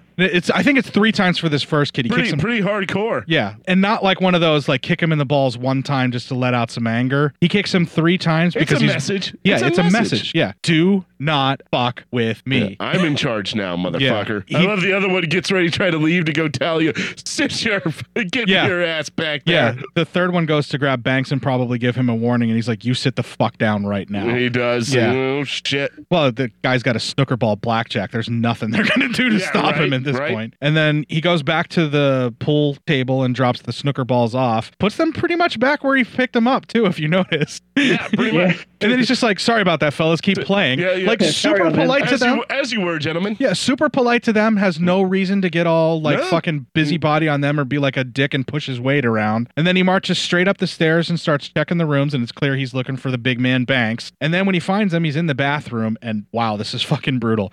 He bashes his head off the sink like 2 or 3 times. Yeah. At least twice. At one time I thought maybe the 3 sink times. was full of water and he was drowning him a little bit too. He hit him. He hit his head off the sink, and he was shaving, I think. And then he bashes his head off the sink and into the water 3 times. So you know that each bash he's probably going to do a gasp for air and probably pull some water into his lungs. Yes, of course. And then he slams him up against the wall, and then I think he punches him in the guts about 3 or 4 times. Yeah, I was trying to keep really rapid, like punch knee, isn't it, in the stomach? Like puts him straight on the floor. Yeah, Carlin knows how to fucking fight. I think I lost count of how many times he kicks him in the bollocks as well. I backed it up a few times just to try and keep track of it, and I got at least a 4 count, maybe 5 or 6. Yeah, because I think it's a kick in the balls, 2 punches to the stomach, and then a knee in the stomach, and then about 3 more kicks in the balls. So it's fucking. There's some serious bollock stomping going on in this. Yeah. Some serious bollock stomping. Okay, so after he's on the ground, he basically declares that he is the new daddy. He is in charge, and if Banks tries to go against him again, he will fucking kill him. He just says that, I will fucking kill you. And that's it. He's like, that's it. Next time, you're fucking dead. And you get the feeling that this isn't Carlin trying to prove himself. This is Carlin going, you don't know what the fuck you're doing. I've had enough of your shit. Yeah. And yeah, he's just like, oh, this again then. He didn't really want to be doing this, but I'm going to have to now, and I'm going to have to take charge. Because Banks's people are doing it completely wrong. They're trying to throw their weight around against everybody, and that's not how it works. You only throw your weight around in this kind of thing when you have to. And then you let the fear of you throwing your weight on the next person be the thing that keeps them And they in go line. on too long. Yeah. Like, if they would have stopped with him just with that first beating, I think that got a point across and he wouldn't have done anything. But they kept having to try. These guys are essentially bullies, which is not what you want to be whenever you're supposed to be in charge with this thing. You have to be tough. They're bullying but fair. everyone as well, because when Carlin finally steps up, like, you've got a couple of guys like telling him where the other kid is. You've got, like, when the guard comes, everybody just goes, then what are you talking about? I didn't see anything. You know, like, everyone's on Carlin's side at this point, isn't it? Because these guys have just been in charge for probably a long time, and everyone's fucking sick of it. Yeah, he's a much better top dog than these kids are, because they are. They're just a fucking group of fucking bullies that no one else could stand up to. And while Carlin is definitely not a good person, and we'll see that he actually, when it comes to certain things, is much worse than any of these kids. Yeah. He's at least fair. Like we said, when he grabs the snooker balls, they didn't interfere with him, so he's very polite, and he does, as far as I can tell, put him back where he grabbed him. Yeah. And then he's like, sorry about that, guys. You go back to your game now. Thank you so much. And not like in a threat like, hey, I wasn't here or anything, but he literally Just was like, sorry for the inconvenience. As you were, gentlemen. Like, at least that's the sense that I got, where he at least gave some respect to the kids. Yes. Because they did nothing wrong to him and they don't deserve to be treated like shit, which is what makes him the leader I think that these kids want in their group. And you get the feeling that he may have become the daddy not because he wanted to, but to keep people like Banks out of the other place that he was at from being in charge. One of the guards starts trying to get the boys to talk and rat out Carlin because he knows what happened. Andy's pissed because his top earners are now in trouble because it's clear that they've been fighting. They basically just keep saying, we slipped, we fell, whatever it is. That's the constant excuse for any injury that they have. They slipped and fell. And the guard even starts beating on Banks worse when he won't talk. He slaps the shit out of him. The kid had a fucking sink fed to his face. And the guard's slapping him. I think it's pretty obvious that the guard doesn't really give a shit. No. And at some point, the guard ends up knocking Banks unconscious and just leaves him there. Doesn't even give, like you said, doesn't give a shit. Just leaves him. I fell repeatedly into my sink. Yeah, he lets him slip to the I am. He lets him slip to the floor after he smacks him and he knocks him out. And then all of that just trying to get him to talk. And then when he won't do it, he just goes after Carlin directly to try and see if he can throw his weight around on him. And because, once again, that inflamed me to try and write his notes, that is our next clip. Okay, Carlin, you're really for it this time. Banks and Richards are both named you. You'll get 3 years for this, scum. I don't know what you're talking about, sir. You fucking well will, toe rag. I run this wing. I'm not having it disrupted by a dirty little backstreet villain like you. You'll sign a statement downstairs. I've got nothing to say, sir. I'd like to see the housemaster. Oh, you will, Carl. You. And the governor, sir. I've got a witness. Shit witness. I'm having you, lad. You banged that officer at Rowley. You must be thinking you've walked quietly away from that one. But he's here. Me. He's every fucking screw in this ball, still every one of us. Now, come on. How do you fancy taking a poke at me, eh? Come on, big man. I didn't bang no screw. I retaliated. There was 2 of them kicking their shit out of me. Well, retaliate here. Come on. I'll have you. Where's Carlin? Carlin. What? Baldy, the tinted daddy man from B-Wing. He wants to meet you. Well, I don't talk this shit. He wants to meet Carlin. We know what for. He's a right hard guy. When's it going to be? I'll find him. You tell him, Dugan. Rather warm old chap, don't you think? Yeah. Won't be in this bleeding sweatbox for much longer, I can tell you. It's right that keeps them warm in winter, but it's no fucking good to me. All this for nicking 30 bobs worth of junk. You're joking. 30 bobs worth of fucking scrap. Well, my brother had a bit of form, so they stuck it on me. My mother went feed his potty. Jesus, that's one for the book. What you do, a bank or what? No, Carlin, no. I was merely trying to further a respectable career in the employ of a timber merchant, Clark. My old lady was sick, all the time, fragile. And there was all this stick about giving her a bad time, and then her wanting to see her son secure, respectable, all that shit. So I was sticking out in this office. The only thing was, I got too ambitious, didn't I? I wasn't satisfied with dipping my fingers into petty cash for stamps. Nah, started working on the cash sales. Making 40, 50 quid on the side most weeks, going to work in a cab. Yeah, until some hard-faced mayor comes back for a swap when I'm out, and here I am. What was it, your first offence? Well, you know my mouth. Gave the judge a bit of lip. Didn't know the ropes, did I? She sat there fart-faced under a wig, packs me off the ball stop. 40 pence a quid, that's it. I can't go with that, Carlin. They'll cut my fucking throat. Yeah, well, that's the way things are now, mate. 40p that, or nothing. If you're going to come that, Carlin, the old bleeding Nick will be on you. Right behind Baldy. Fuck 'em. But don't you see, if Banks paid 50, I've got to give 'em less. That's psychology. If I want to keep hold of 'em, I've got to be harder than him. Well, you'll have some mugging paying 60. Do you see what I mean? Yeah, 40's way under, Carlin. It won't be worth the risk getting money in. Okay, 45. They get 45. But I want it made clear, Dugan, it's a favour. You had to bleeding well beg me, right? Okay. You had to plead with me, right? Right. Colin? Sir? Mr. Goodyear's office. Yes, sir. Dugan, Association. Yes, sir. I don't want you hanging around in here.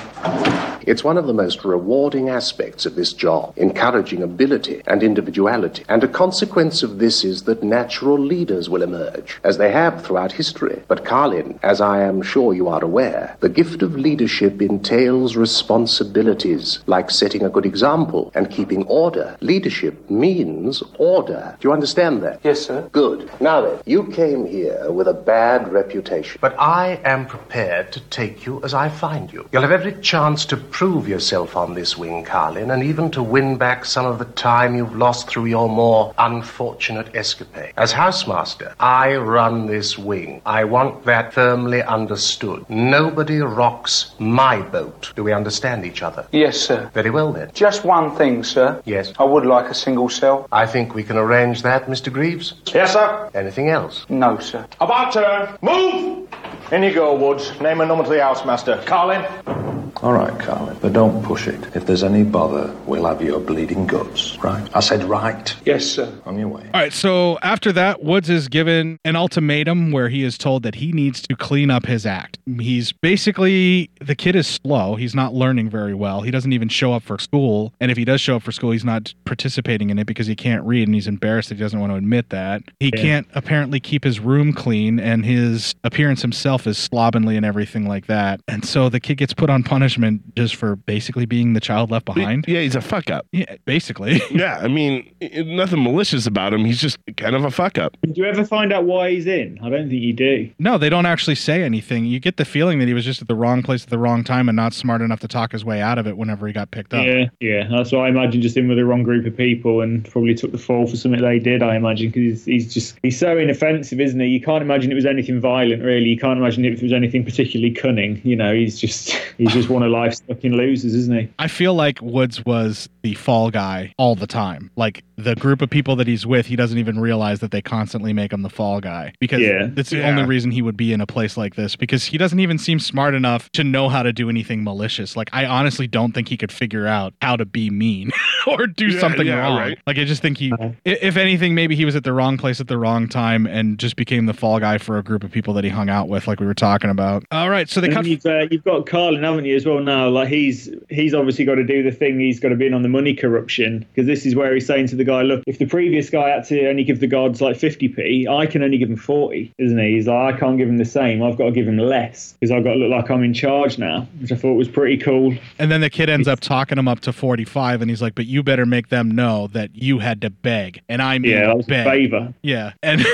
we do see kind of Carlin's asserting his dominance, but in a way, he's doing it to where he's like, I know what I have to do, and I'm going to do just enough to show everyone that I'm in charge now. And once that goes through, you don't really see any bullying after Carlin's in charge. Nobody fucks with anybody at that point. Like, it's pretty much left as is for a good portion of this film once Carlin becomes in charge. They cut away from Woods being told he needs to clean up his act to what looks like, I'm guessing, an indoor rugby match. Something, yeah. I don't know what the fuck it is, because it's just like it's a medicine. Terribly wrong. Yeah, like what the fuck? It is basically a fucking like wall of death, isn't it? Like just charge at each other. Have you two guys heard of the term ghoulies before?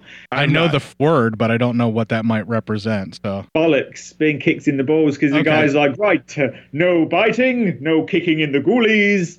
I just wondered if... Yeah, I got that when he said no kicking in the ghoulies. I totally got that he meant no kicking in the balls. So, but I just wondered if that was a thing. Like if you'd heard the term ghoulies for balls before, that was like what they used to get called when I was a kid. Oh, careful, and get hit in the ghoulies. Quite frankly, I wish that would have been something that got transported overseas.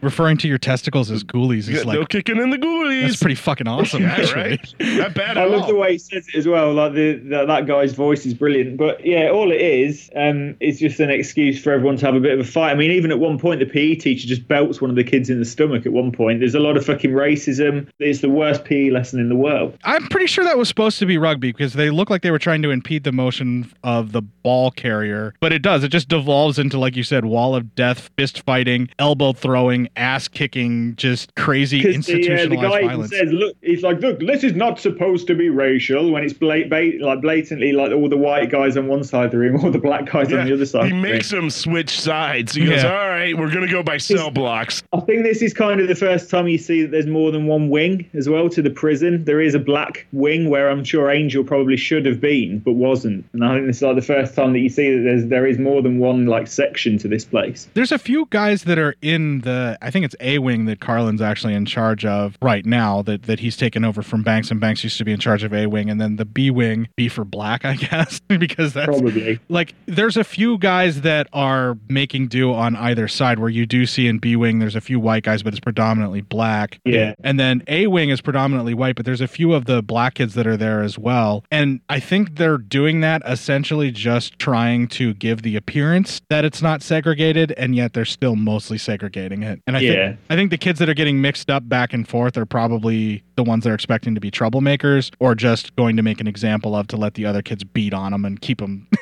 in line or something. Yeah. Because, again, institutionalized horse shit that they pull in these kinds of places. Just settle down. I know. Dude, I'm doing really fucking good right now. I'm proud of you so far. Like we talked about, it's just a bunch of elbows and violent cheap shots at this point, and it is essentially the whites fighting the blacks. So we have a race riot as a gym class, essentially, is what this shot is. We then see that an inmate has the matron reading a letter to him, because obviously he can't read. This is a completely different inmate. She tells him that Candy is apparently dead, and she assumes that Candy was his pet, and it turns out that it was actually his wife. Oof. And I believe that because he was a black inmate, no one else would help him out, and that's why he had to go to the matron to get him to read the letter. And the look on his face, and she's like, "Oh, I'm so sorry to hear about your pet," and he's like, "Candy was my nickname for my wife." The way I saw that is that he had read the letter and he just wanted her to read it so he could tell her that his wife was dead, looking for some kind of fucking counsel. That's kind of the way I looked at it, that he knew what the letter said, but he needed someone else to kind of acknowledge this horrendous thing that had happened, and she doesn't give a fuck, does she? I mean, I'm surprised she even hung back to read the letter because she was about to leave for the day, and I think she even begrudged the extra sort of 20 seconds to reread it to him. Because like you say, she is a bitch. That vein's popping in my head right now, isn't it? She, although at least looked a little shocked when she found out it was his wife. Yeah, but she yeah, at least had a little. Yeah, but she doesn't go, "I'm so sorry." She doesn't try to help. Well, he kind of walks away almost right away, though. Yeah, and she should. I'd like maybe to go think chasing. she'd call him back or go after him, but I imagine she just goes home because she's missed the bus, you know. Yeah, it's the way that you just framed that, Andy. It fits perfectly, and I think that's a really insightful way of looking at it. Where he probably could read, he was just looking for some kind of human connection and someone to actually give a shit. And Yeah, because the look on his face, he's already really upset when he hands her the letter, and his expression doesn't change when she reads it to him. Like he knows what it's going to say. Oh God, that's Yeah, so she much just- worse. Yeah, sorry guys. No, we needed that insight. We needed to unpack that, and it's just Jesus Christ, I'm even more angry now.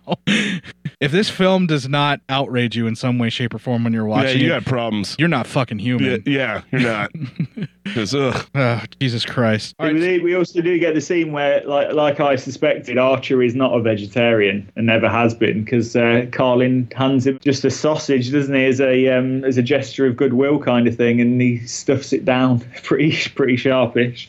Yeah, I was kind of thinking that maybe he was doing that for that particular bit of shock value or just to cause problems, because if they can't get him to eat meat and meat's on all the menus for everything, then they have to go out of their way to try and accommodate him. And I think that's basically Archer's plan, is he doesn't care how long he gets locked in there. He knows he's probably going to have to do the full time. And everything with him is a matter of principle. And maybe at one point in time, for health reasons or something like that, he decided to try and go vegetarian to, improve his health or something, or maybe it was something that he was into, but just to troll, I think, administration. Yeah, no, I'm saying that behind bars here, it is specifically for trolling the administration. But to me, it seems like Archer is a soul-searching, intelligent young man who wants to know more about the world around him, and maybe actually did try out these different faiths, did try out all these different things. The only thing of him that I believe so far that he says is that he actually is an atheist, because he seems to choose all the other religions specifically to be a thorn in the side. Carlin actually ends up having a meetup with the B Block King. This has been an ongoing thing where the B Block King has basically been trying to push for some kind of talk or something that has to do And with... he is a big motherfucker, this guy. Yeah, totally. Pretty scary looking dude. Now, it gets set up to where they're going to actually have a meeting during the next shoveling session. Now, they refer to it as shit, but it sure looked to me like they're shoveling coal into... It's coal, yeah, it is coal. Yeah, for the it's heating. coal. It looked to me, too, like they're outside of a generator room. He goes in to talk to this guy, and it looks like it's a furnace room or like maybe a generator or a utility room. And I'm wondering if the entire facility is powered by coal furnaces that generate electricity for it, because that's sure what they looked like. I'm not 100% sure. I think they just heat I think they just heat the place with it. Like an old boiler room in an old school, like in the basement. I think that's what it is. But it's like an exterior building. Yeah, I totally could see that. Poor Archer's fucking shoveling that stuff in his bare feet. Imagine how fucking freezing he is at the beginning. Yeah, that had to have been terrible. Brutal. All right, so he's in this furnace utility room of some sort, and Carlin completely unloads on this guy with a pipe. And I love the way he does this too, where he's like, "You got your tool?" He goes, "What tool?" He goes, a tool like this fucking tool, and he just starts beating the shit out of him. This big fucking pipe. He just basically says that he's the supreme ruler at this point when he beats the shit out of the guy, that he's the daddy. He's like, you can be in charge of your block and you can be in charge of everything that happens in your block and get some of those perks, but everything else is mine. Like, he's consolidating both blocks now, which is something Banks never even had the balls to do. Apparently they would meet and make decisions, and now he's like the man in charge of everything. This is the only time where you kind of get the feeling that maybe Carlin's going out of his way and stepping up more than he probably should to try and prove how much he's in charge. But it also might just be because he doesn't want to work with the guy because he's black, because he throws a bunch of more racial slurs at him. Yeah. I mean, the other thing I thought is that the guards have set that meeting up, hoping that the black guy is going to beat Carlin and put him in his place. Obviously, it backfires, but I'm not sure if that's true, because then the other guard kind of gives a little smile when he sees Carlin kind of walk out. So I'm not really sure what I think about that now. I think they put the two together hoping that one would put the other in his place either way. Because you get the feeling that the institutionalized racism, they don't like the fact that the daddy of B Block is a black kid. So if he gets fucked over and gets one done in on him by Carlin, they're up, they're good. You know, they've got one over on him, and they can start letting the sharks smell the blood and circle around him. And the same thing with Carlin. If the black kid beats the fuck out of Carlin and puts him down, then the sharks will start circling around him and smelling the blood. So I do feel like the guards got this set up, and I think the satisfaction is, holy shit, Carlin came out of that one, and I don't think Banks would have, is what that smile was, you know? Yeah. All right, so... Yeah, because he's not gone for long, is he? He's probably only gone for about 45 seconds, and he just strolls back out like he's having a walk in the park, and it's like, oh my God, man, he's gone in there and dispatched this guy and come out without a mark on him in less than a minute. Fuck me, like, this guy is, he means business. And if you think about it, too, the two guys that are standing guard on the door there, when they see Carlin come out, they're shocked at first, and then they realize how quick it was, and they're like, oh shit, that's not good, you know, and then they charge back in. Yeah. And he says something, too, about how you better rub some coal on those marks, like trying to cover up the bruises and the cuts where he hit him with the pipe, and throws a shitload of racial slurs about it, and then throws the pipe down on the way out to get rid of the evidence, and then has that casual stroll. And that was kind of harrowing to see him transform from this violent, angry, hateful human being to like nothing ever happened 3 steps before he's out the door. Yeah. That was like pretty harrowing, because that's how people can be. Yep. Like on a dime he turns. It's really scary. Yeah, but you know what I think is interesting? There's the little kid with the bottle, you know, it looks like he's got milk bottles for glasses, like the bottom of, you know, really thick glasses. He's murdered another kid, and he looks like the weirdest little scrawniest thing you could imagine. But you can also just imagine that he's done something absolutely horrific as well. Do you know the guy that I mean? He's exactly. Because one kid earlier on says, because he says, "Why? How come I'm in here so far from home and I never get a visitor?" And he goes, "Because you fucking killed that kid." And it's like, oh my God, he's like murdered another child. Fucking hell. And he's probably about 12. And the kid also doesn't even seem like the one with the Coke bottle glasses. That was in the group with the Nurse Ratch's wannabe chick earlier in the film. You get the feeling that the kid totally does not understand what he did and why he's there. No. And I think she even says, like, you're lucky that you're here and not in one of those mental institutions where you belong, you know, because at least you'll have a chance that you could get out. So clearly the kid has mental illness. He's got mental problems, and they just threw him in a fucking prison to deal with him. Like, that's all they had. Yep. Jesus Christ, that's harrowing. All right, so they cut away from Carlin and the getting back to shoveling with the boys in the coal to ceremony time for the one inmate who's about to get married. And the boys had one of them forced to be dressed up like a girl. And I think they're gonna try and get the guy to practice, I don't know, quote unquote, the ceremony. I don't know what's going on there, but shit. The kid who's forced to wear the wedding dress thing did not look happy. Was not That's comfortable Angel, enough. isn't it? Yeah, Angel's not happy about what they're doing, and they're shoving him around. But have you seen what he says as well? Like everything's laughing and joking, and they're all friends. And then he says, "I wouldn't marry a C word anyway." And then they all just start fucking laying into him, like instantly. All the black guys just start like beating on him. Yeah, and it's like freaking hell. All these guys just turn on each other in like a fucking instant, man. I don't think it was because he said he wouldn't marry a black girl. I think it was because he shoved Angel like he did. No, it was right after he said that. Yeah, no, he said it and shoved Angel at the same time. And then after it got done, it was everyone just kind of patted him on the back, and it was done. It was almost like they're all going to get together later anyway. Yeah, it didn't seem to me like the black guys were doing that basically, other than to say, hey, don't do that, don't say that. And then everybody just piles on and starts throwing one at him anyway, just to rough up his suit and give him shit. Yeah. I think they were hazing him more than anything. Well, I think they're also like giving a him wedding day hazing. That. Yeah. They're also pissed he gets to go out and see a girl, you know? Well, he gets out for 4 hours, Yeah. even 4 hours, and they just want to fuck up his suit to give him trouble. Yeah, totally. All right, so they cut from this to Archer meets with a man named Mr. Duke, who is kind of in charge, I guess, of this particular area. Yeah, it's basically like because he refuses to go to church, someone has to sit with him every Sunday. And Right. This is the guy, and it's that guy's turn. He seems to be the most decent of all the guards to me. He gives Archer a little bit of coffee. He's actually giving him some of his time, lets him sit down and have a chat with him. And Archer fucks it up again because he can't keep his mouth shut. And actually, that leads us to our next clip. You might be a smart ass, Archer, but you're nothing but a fool to yourself. I'll get by. You'll do the full stretch, do you know that? Well, they're not having me, Mr. Duke. I've got to save myself despite whatever methods you bastards devise to destroy me. I'll get through it, but it's my way. Let's slip, Archer. I won't have insolence. Talk's one thing, but I will not tolerate insolence. Right, lad? Right, sir. Look at you sitting there with that daft smile on your face. Why aren't you over there with the rest of them? I'm an atheist. What do you think that lot are? Disciples? Every Sunday there's an officer allocated to watch you, just because you're too bloody pig-headed to sit in chapel for half an hour. And every Sunday, that's a little bit more you owe us. You know what the boss is like. You're committing a mortal sin sitting here. They're all atheists, but they don't put it about. I did hear you were thinking of turning Indian. I think about all sorts of things. Haven't you seen enough of them in here? Why don't you keep your nose clean and get out? Boredom? Nah, never was much good at that. Pass the time quietly. You don't hear me moan, do you, Mr. Duke, eh? I mean, I smile. I smile a lot. You're loose in the head, lad. Yeah, when I was in the scrubs, like sweating it out in that filthy cell, I had this matchbox. And it said on this matchbox, it takes 60 muscles to frown, only 13 to smile, so why waste energy? You see, I'm doing my time on a matchbox. You know, when I was out, I always reminded myself, you can take something good from every experience. Well, the only thing I'll take from Borstal is evil. Because you don't bloody toe the line. No, it's not that, Mr. Duke, no. I mean, now you take Mr. Goodyear, right? He rattles out bullshit about character building morning, noon and night.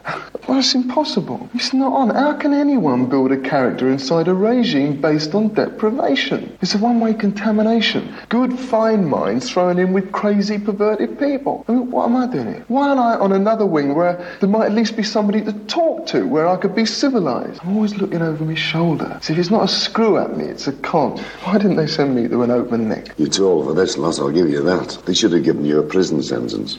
Right. I was happier in prison. Now I've got to finish my time with a bunch of snotty young hooligans. 2 years of this lot before I retire. How long have you done? A long time. That's an hefty sentence, Mr. Duke. One way or another in prison. Public service, Archer. Haven't you realised some of the lads actually like being? Yeah, it's called institutionalised. I said you. Oh, that. Well, I mean, in here you act, you're punished, and you're free. Outside, out there, you act, you're punished by your own guilt complexes, and you're never free. And what little book did you get that from? This one, certainly not from what's on offer here. Mr. Duke, I don't wish to underestimate your lifetime's work, but the punitive system does not work. I mean, my experience of Borstal convinces me that more criminal acts are imposed on prisoners than by criminals on society. Convinces you, eh? Fancy half of that mob charging up and down your street. Fancy your mother tackling that lot on the rampage. No, you bloody well don't. So what do you do about it, eh? Come on, what do you do about it? I'd talk about it first, like we are. Talk's bullshit. You lock them up. I'd also consider what happens to their guardians. Watch it, lad. No, come on, I'm serious, Mr. Duke. We take yourself. For a weekly wage, you have been locking up men and boys for most of your working life, right? Now, hanging down your leg is a chain, your key chain, and the length of that chain indicates the time you have spent in the service. Right, you may not have been fortunate in terms of promotion, but the length of that chain gives you rank over other officers of similar rank only. But at the same time, it acts as a constant reminder that although you have spent your life in the prison service, you are still only a basic officer. Now, who gets the stick for that? Us. Who pays for that daily humiliation? Stand up, Archie. Wipe that fucking grin off your face before I knock it off. Name a number. 4721 Archer, sir. I give you my fucking coffee and you think you can sit there and have the piss out of me? No, sir, I didn't. I never get the chance to express myself. It's as well you don't, lad. I was only concerned with men being stripped of their dignity, cons and screws. We aren't much different in here, you know. You're on report for insolence. Yes, sir. Stand up straight. All right, so this discussion that they have here, this is the whole of everything I have to say about institutions. Archer It's a nails great it. bit of insight, isn't it? And it makes Yeah. you realise that Archer is probably more intelligent than the whole collective of people in charge of this whole fucking place. Like he's incredibly rude to the guy, but the guy, obviously, he puts him on report for insolence. But I think I think he agrees with him. I think he knows exactly what he's saying, and the fact that he's probably done the same job for 30 years with no promotion, he's as part of the system as anyone else, isn't he? I think that's what Archer was trying to get at. I actually think Archer doesn't have tact. I don't think he realizes that the things that he's saying, the expression that he's trying to do in the conversation he's trying to have here, that he's going to offend the guy by basically saying, you've gone this far with no promotion and all you have is this longer chain for the amount of time, which only gives you a certain amount of stature with guys that are in the same position as you. Yeah, And nobody higher. And I think it's because he'd given him a bit of coffee and because he sat down sort of rolling a cigarette. I think maybe Archer, just for a minute, thought he was having a chat with a friend at the pub, kind of forgot who he was talking to. yeah, he switches his approach to things and the way that he actually is talking with them. He literally just opens up because he even says it too. He's like, look, I wasn't trying to insult you. I just don't have anywhere I can express myself and I can actually talk like this. Because if he tries to get philosophical and have this kind of discussion with one of the boys, they're thinking he's going to be talking down to him and like he's big timing him and they're going to try and fuck him up. And I thought what was interesting, I don't know if you missed it earlier on, that Archer says when he first got there, he just gave everyone a bit of a wild eye and everyone thought he was a lunatic and left him alone. he does say that, yeah, at the very start, and that's why Banks and everybody just kind of didn't fuck with him. And I think he's been trying to portray that for a while, where he's just holding everything in and not expressing who he is, just so he can keep But that I think going. like this is probably the first opportunity he's had to have a proper human conversation with someone the whole time he's been there. And he just can't help but come across as kind of a little bit smug, a little bit patronising. He has this kind of whimsical smile across his face, like he almost knows that he knows he's being rude and he can't help it. I kind of love him for that. He just, at some point, he realises he's offending the guy. He kind of says, I didn't mean to offend you. But then when the guy gets the arse, he just kind of starts grinning a little bit. And I just think, oh, Archer, you're never going to get out. This is me. Archer is me. Yeah. That's who I am. Yeah. Every institution I'm at, everything that where someone can lord power over me, I'm poking the bear too. The reason that I'm holding it all in, because everything that I was going to complain about, what's so fucked about this particular institution, Archer says so perfectly in that clip. And yet he points out some very uncomfortable things that the guard doesn't want to think about. And I don't think it was his intention to insult him, but after he realizes that he's causing more problems for the guards, it goes back into that whole instigator He just mischievous carries thing. on. Yeah, he's like, oh, I'm sorry. And then he just keeps pushing it even further. And that's when the guy loses his shit and puts him on report and just sends him on his merry way. After that scene, we then see one of the boys sitting down after visitation, I think it was. Now, was this Angel? Who was the... I couldn't... I thought it was just another kid. Again, they all get mixed up with all these kids. But it's one of the black boys that's there. And he loses his shit and takes something out and slashes one of his wrists. That's Toy. That's the guy whose wife Candy died. Okay, that makes sense now. Yeah, I couldn't, like I said, everybody gets so mixed up. I couldn't tell. There's three people I can tell. It took me 2 times watching that to realize it was that kid. Yeah, it took. Okay, so I could tell 3 different people. I could tell Archer. I could kind of tell Davis whenever he popped up because he was kind of the smallest out of all of them. Yeah. But even then, I'm like, I'm not even 100% when it's Davis or not. Yeah, right. And Carlin, because everybody's constantly saying his name, and he's definitely a presence over everybody else, and that's about it. I couldn't even tell the guards apart. The only reason I could tell the They all just merge into one horrible arsehole, don't they, really? I think they did that intentionally in the film. I think they removed everybody's identity just on purpose. Yeah, they all kind of look alike, the guards. All right, so that was actually the one who lost his wife. He's slashing his wrist and he's going nuts, running around. I don't know if he was trying to get the blood to pump faster when he starts going, or if he's just literally manic and just gone when he's grabbing onto the bars and everything. But instead of taking him for medical treatment, they just drag him back to his room and lock him up, or to like I think it wasn't the solitary, right? They just lock him up in his room. Yeah.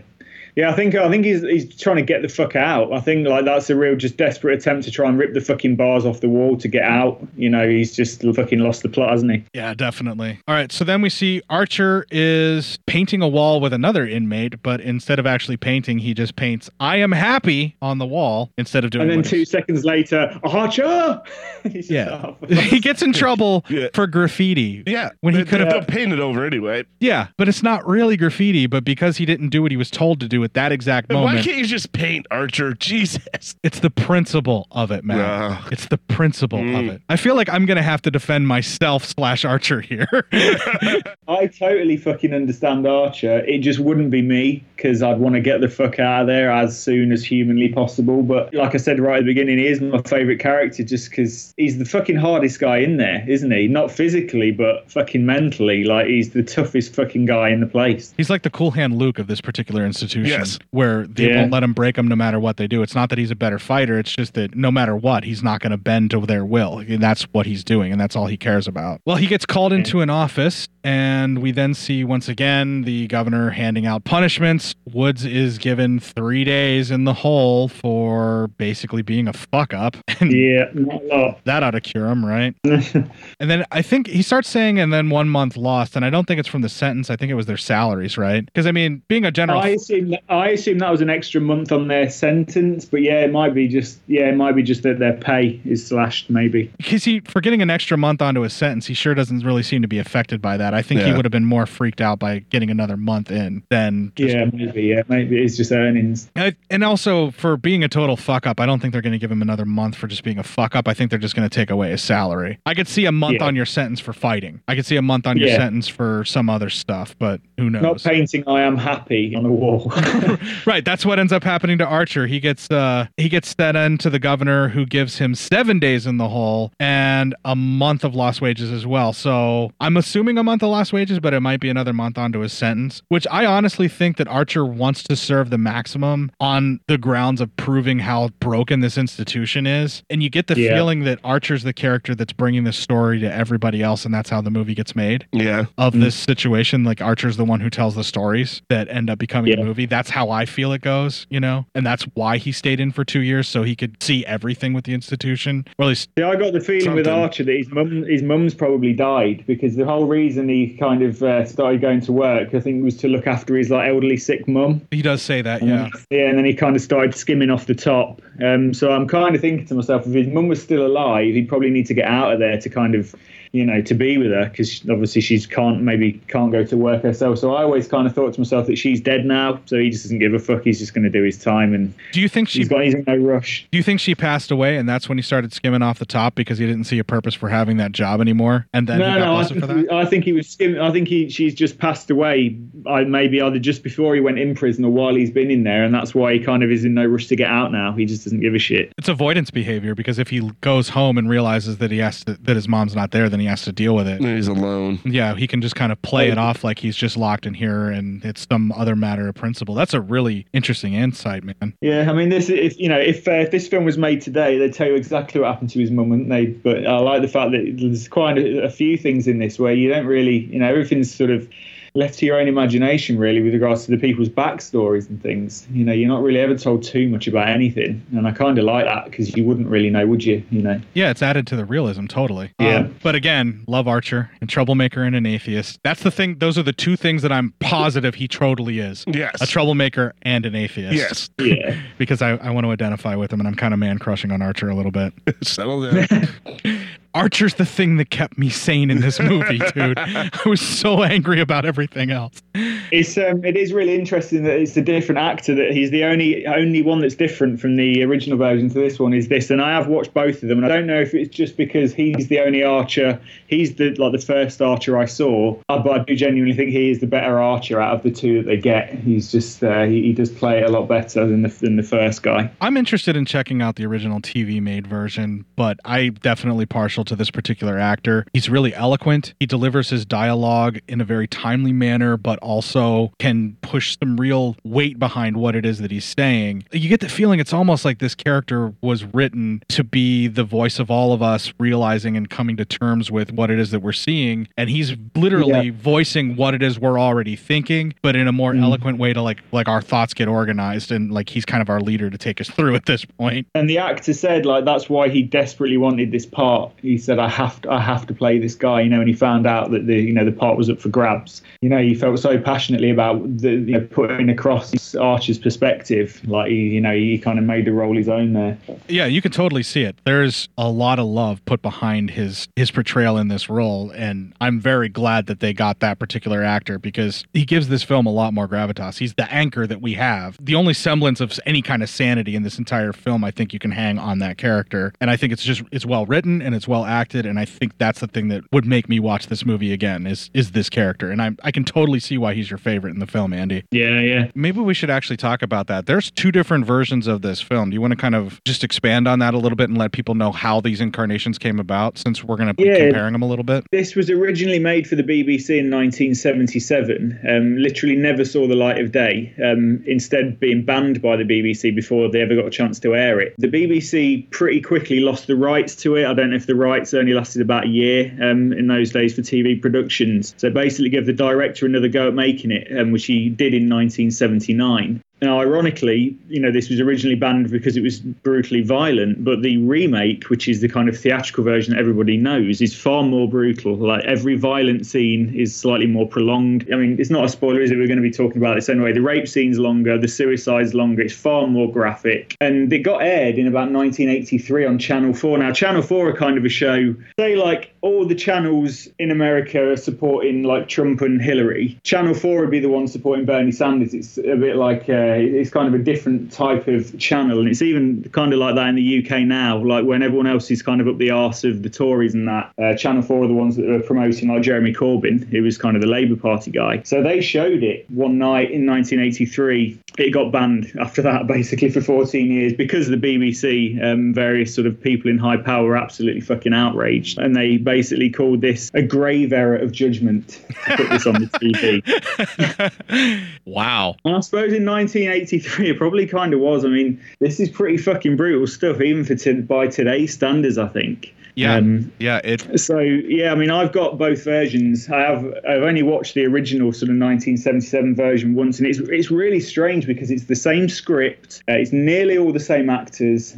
Archer is the only one where they have a different actor because he was basically scheduling conflicts, so they had to get a different guy in. There's a few little different bits apart from the violence, like they give Carlin a missus. He's basically he's bitch. He's got a guy that he shags in there. He's kind of he tells everyone, I'm not gay, and if you fucking call me gay, I'm gonna kill you, but this is my missus. And they wanted to leave that in, the original guy that wrote it, because he kind of thought it expanded Carlin's character a bit more, offered like a vulnerability to Carlin that he really shouldn't have had in the situation that he's in. But they decided to take that out. Apart from that, it's really fucking similar, and it's really like surreal to watch it because I'm really familiar with the 1979 one, and like the way people emote certain scenes and like the inflections they do on certain words that they say and the way that they say things is slightly different in the other one. So it's kind of weird to watch the same words by the same actors, just a little bit different. It's kind of an interesting thing too, because you have two different versions of it with most of the same actors, but you have them getting to take another stab at what they're doing. So yeah, I mean, it was a play as well. So the kids that are in this had done this 100 times anyway before, apparently. Okay, now that makes sense because these characters do not feel like characters. At certain points when you're watching the film, I'm just going to come out and say it, it feels like you're watching a goddamn documentary. Yeah, it really does. Kind of meant to be like that.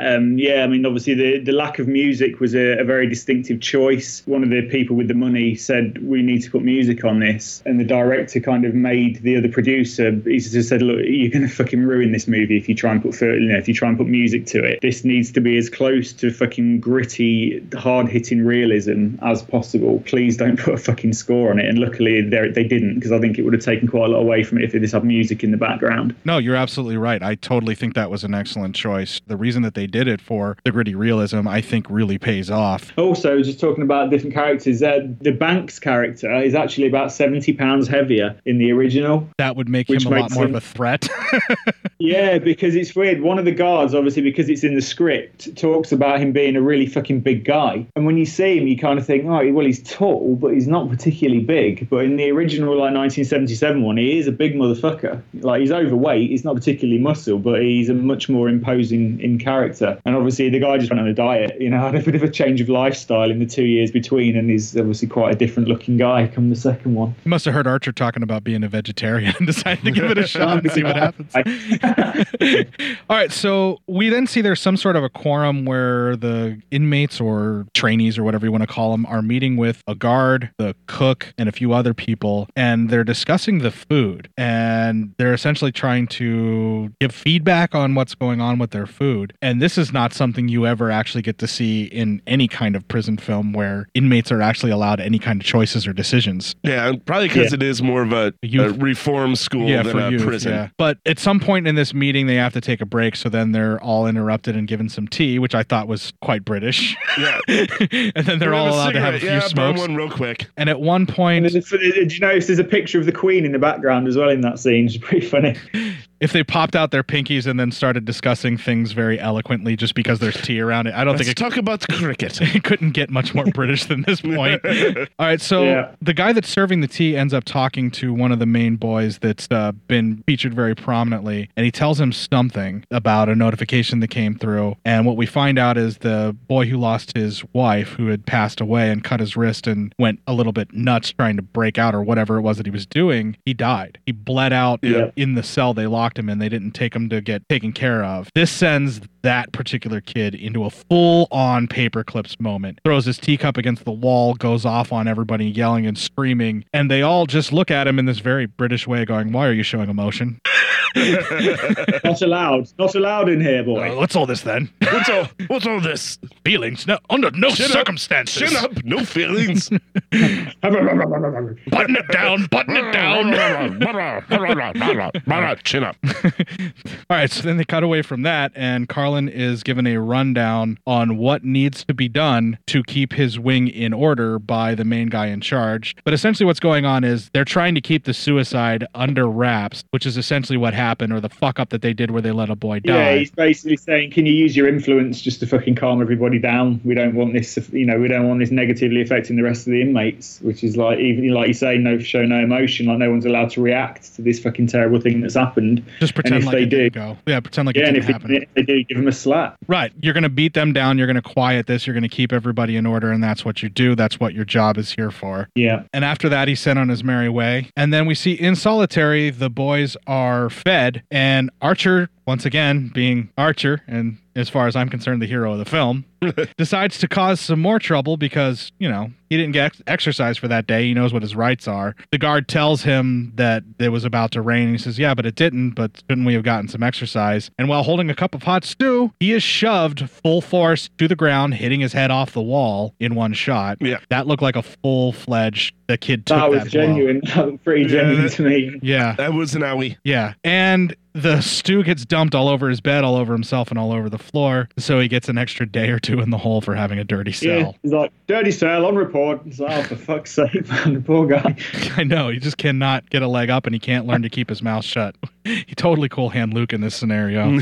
They cut from this to two of the boys talking trash about girls, and these are the underlings from Banks's role as daddy. They're commenting about girls. They're talking about how they're going to do this one big job to get some money because that's all they need to get money, and they'll get the girls. And then when they are challenged by two of the other boys that are just tired of their horse shit, they start getting all alpha male on them again, particularly on the redhead who says he's had enough and he needs to shut up. The redhead also will not back down, reminding them that Carlin's the main one in charge and they can't really do anything with him around. And so they push back, stating that at some time Carlin's going to get out because since he's been in charge, he's basically been the model prisoner. He's been doing everything he can to keep his head down and keep his time calm. And when he gets released, they're still going to be there and they're going to cut him up for this as soon as Carlin's gone. Yeah. Wow. And I like the realization as well that creeps across their face when they realize, oh shit, yeah, you've got a point. Fuck. Yeah, eventually Carlin's going to get out, and we're all fucked again. Yeah. All right. They cut from this Now, to your favourite scene coming up now. Yeah. They cut from this to a garden shed as some of the boys are digging up sod and ground and trying to prepare a garden area for, I'm assuming they grow some of their own vegetables or something. Or it could just be busy work to do. Well, it's definitely busy work, but that doesn't mean that the prison system's not going to grow its own vegetables to True. cut some cash. And plus, you have the kids tending it, so they'll have some type of work that they'll be able to do when they leave. They could possibly do some gardening work at a facility like this or something. It's an organic borstal. Organic. I doubt that, but we'll see.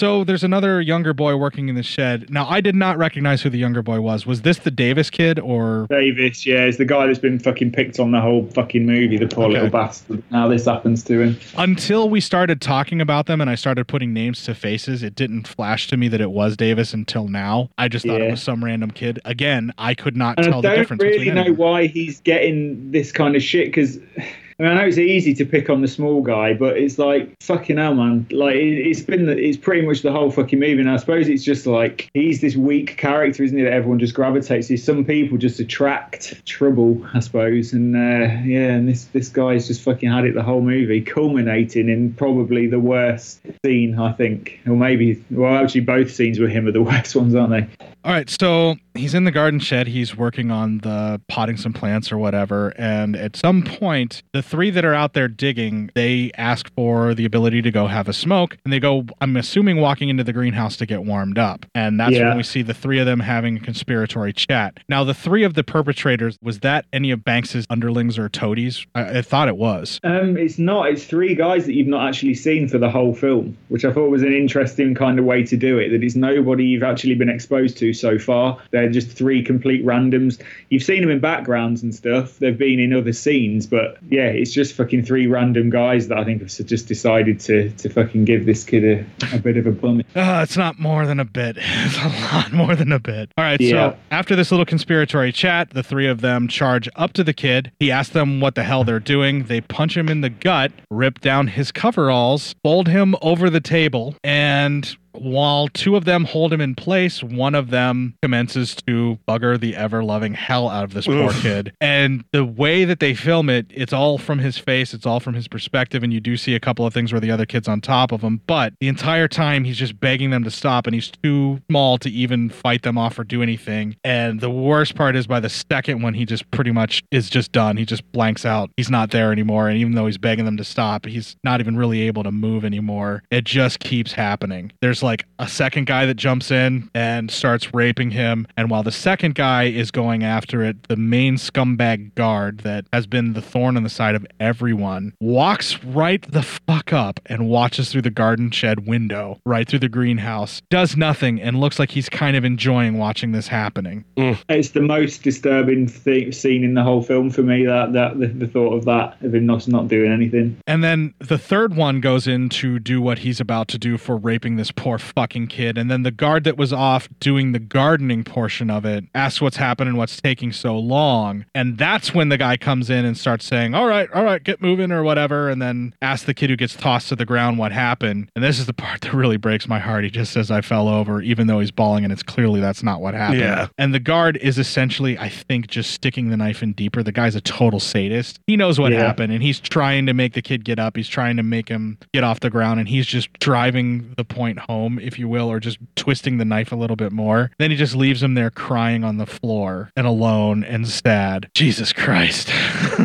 Later, we then see the same poor kid just staring ahead with Carlin sitting across from him. He's unkempt. He looks like he hasn't cleaned himself up from what has happened in the attack in the garden shed. Doesn't even look like he's changed his clothes. He's not eating. He's just not there. He's completely checked out. And then we see that one of the rapist kids is sitting right next to him. And then he says he was bored being stuck in the laundry all day today, and that he was glad to be out and do a bit of gardening, and that he's going to be back tomorrow. And then he looks at poor Davis and says that he will see him there, implying that this is going to happen again. I never noticed that. That's the same kid. He was the main one that did he was the first one to rape him, and I'm pretty sure. Out of all the times I've watched this film, I never fucking noticed that he was going to get it again tomorrow. That's what he implies, because he's like, we'll see you again tomorrow, or I'll see you there tomorrow, or something like that. Oh, fuck's sake, man. That's the thing that I think drove Davis over the edge right there. Yeah. We then see him crying again in his cell, and I think he knows what's going to happen, and he wants to tell a guard, but he's too terrified and institutionalized to speak up, and that's when he goes up to ring that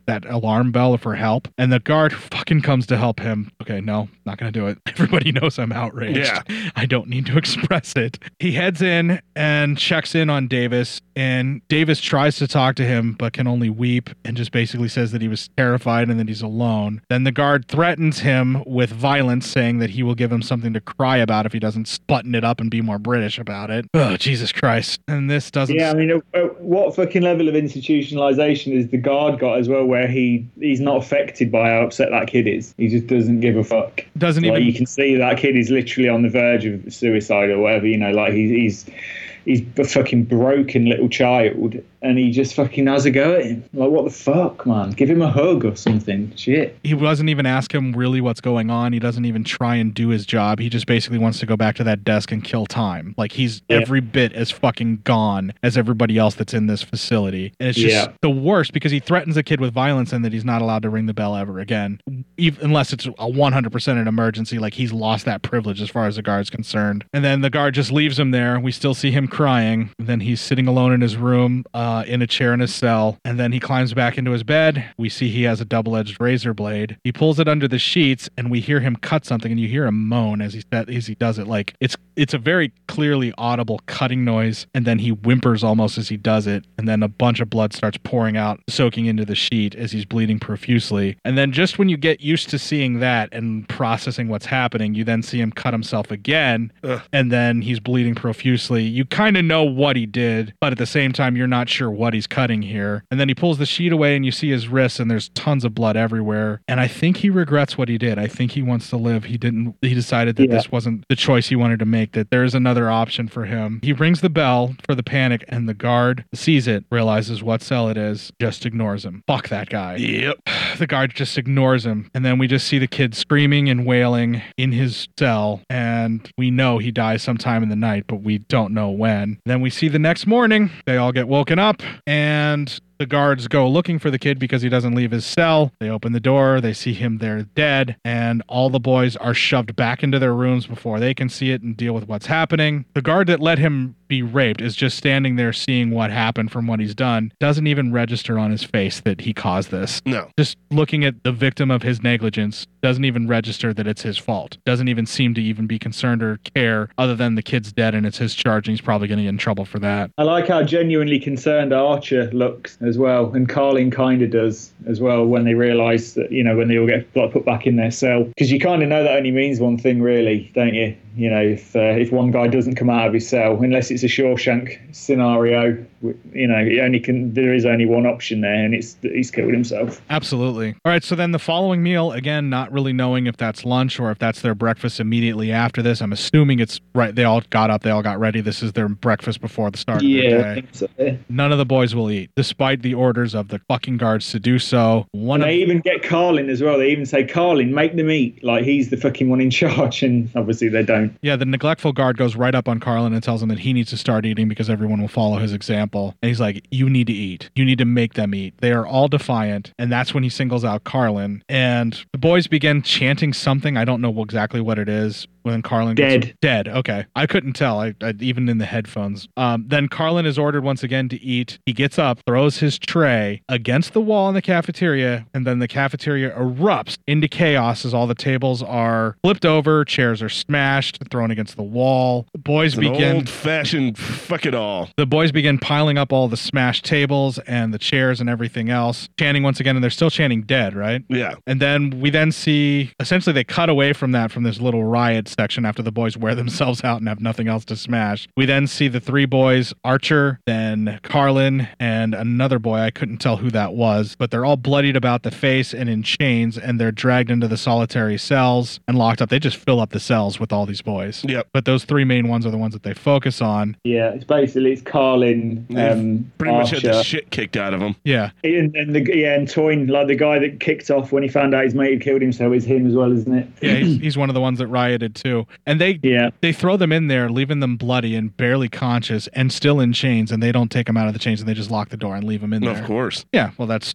par for the course for these guys. We then see after that the governor or warden having a bit of a chat with everyone through a megaphone, and that is going to be our final clip. First, the damage must be paid for. Loss of earnings for all until every damaged article is paid for. And to encourage you to work hard, make good this willful debt with all expediency, there are no privileges, none. You have to earn them. Now, with regard to our abs friend, I would remind you all that sad and unfortunate accidents occur in institutions like this just as they do outside. We are all accident prone, even here. It is most regrettable, but I will tolerate no further outbursts like the one recently witnessed. I will not tolerate it. There will now be 1 minute silent prayer for our departed friend. Okay, so the kid is just absent. Yes. And he's departed. You notice as well they say they only seem to refer to one suicide, not the black guy, because they just say our departed friend. Right. As opposed to, and it makes me think that they just giving a minute silence to the little white kid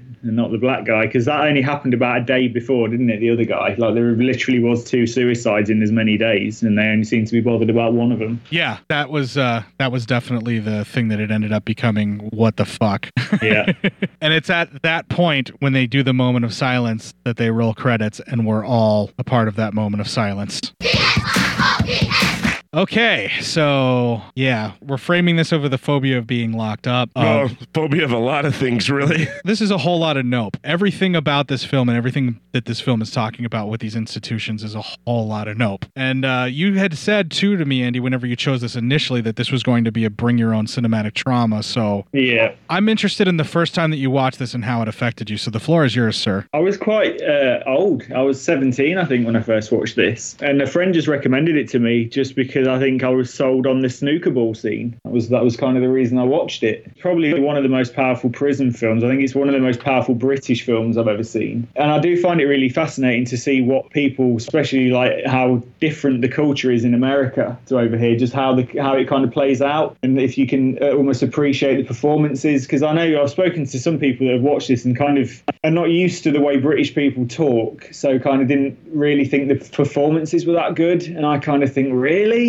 I think the performances are fucking excellent, considering not many of these kids have ever really acted apart from doing this thing. You know, like Alan Clark, who's kind of well known for getting people in and just getting these incredible performances out of people that hadn't really acted before. And I know a lot of them are very well versed on this, so the amount of rehearsal these guys had was pretty immense because it was a play and then it was a film. But I don't know about you guys, but I think this is incredibly fucking hard hitting, and it had a massive effect on me at 17, because now I feel so desensitized to all the shit I've watched over the years. But this, I watched it again today for the first time in quite a while, and it's fucking harrowing as fuck, man. Even 20 years after I first watched it, or 19 years after I first watched it, it's just fucking brutal, and it stays with me. I think it's probably one of the worst rape scenes I've ever seen in my life. The suicide scene just makes my fucking skin crawl. Yeah, it traumatized me when I first watched it when I was 17, and it fucking traumatized me about 2 hours ago as well when I watched it earlier today. It definitely is a good film as far as I'm concerned. Yeah. It's very well acted. It's very well put together. It's masterfully done. And I do believe that a lot of American audience that may or may not have appreciated this, I just think that culturally, some of the discussions and some of the things that are happening don't necessarily cross over, and it doesn't quite fit. Now, and there's a lot of terminology that probably may not make sense. And I know the dialogue's pretty hard to pick up as well. I mean, it's probably better to watch it with subtitles for some people because it is difficult. I had a Turkish friend who was staying with me, and he watched No Country for Old Men. He did not know what the fuck was going on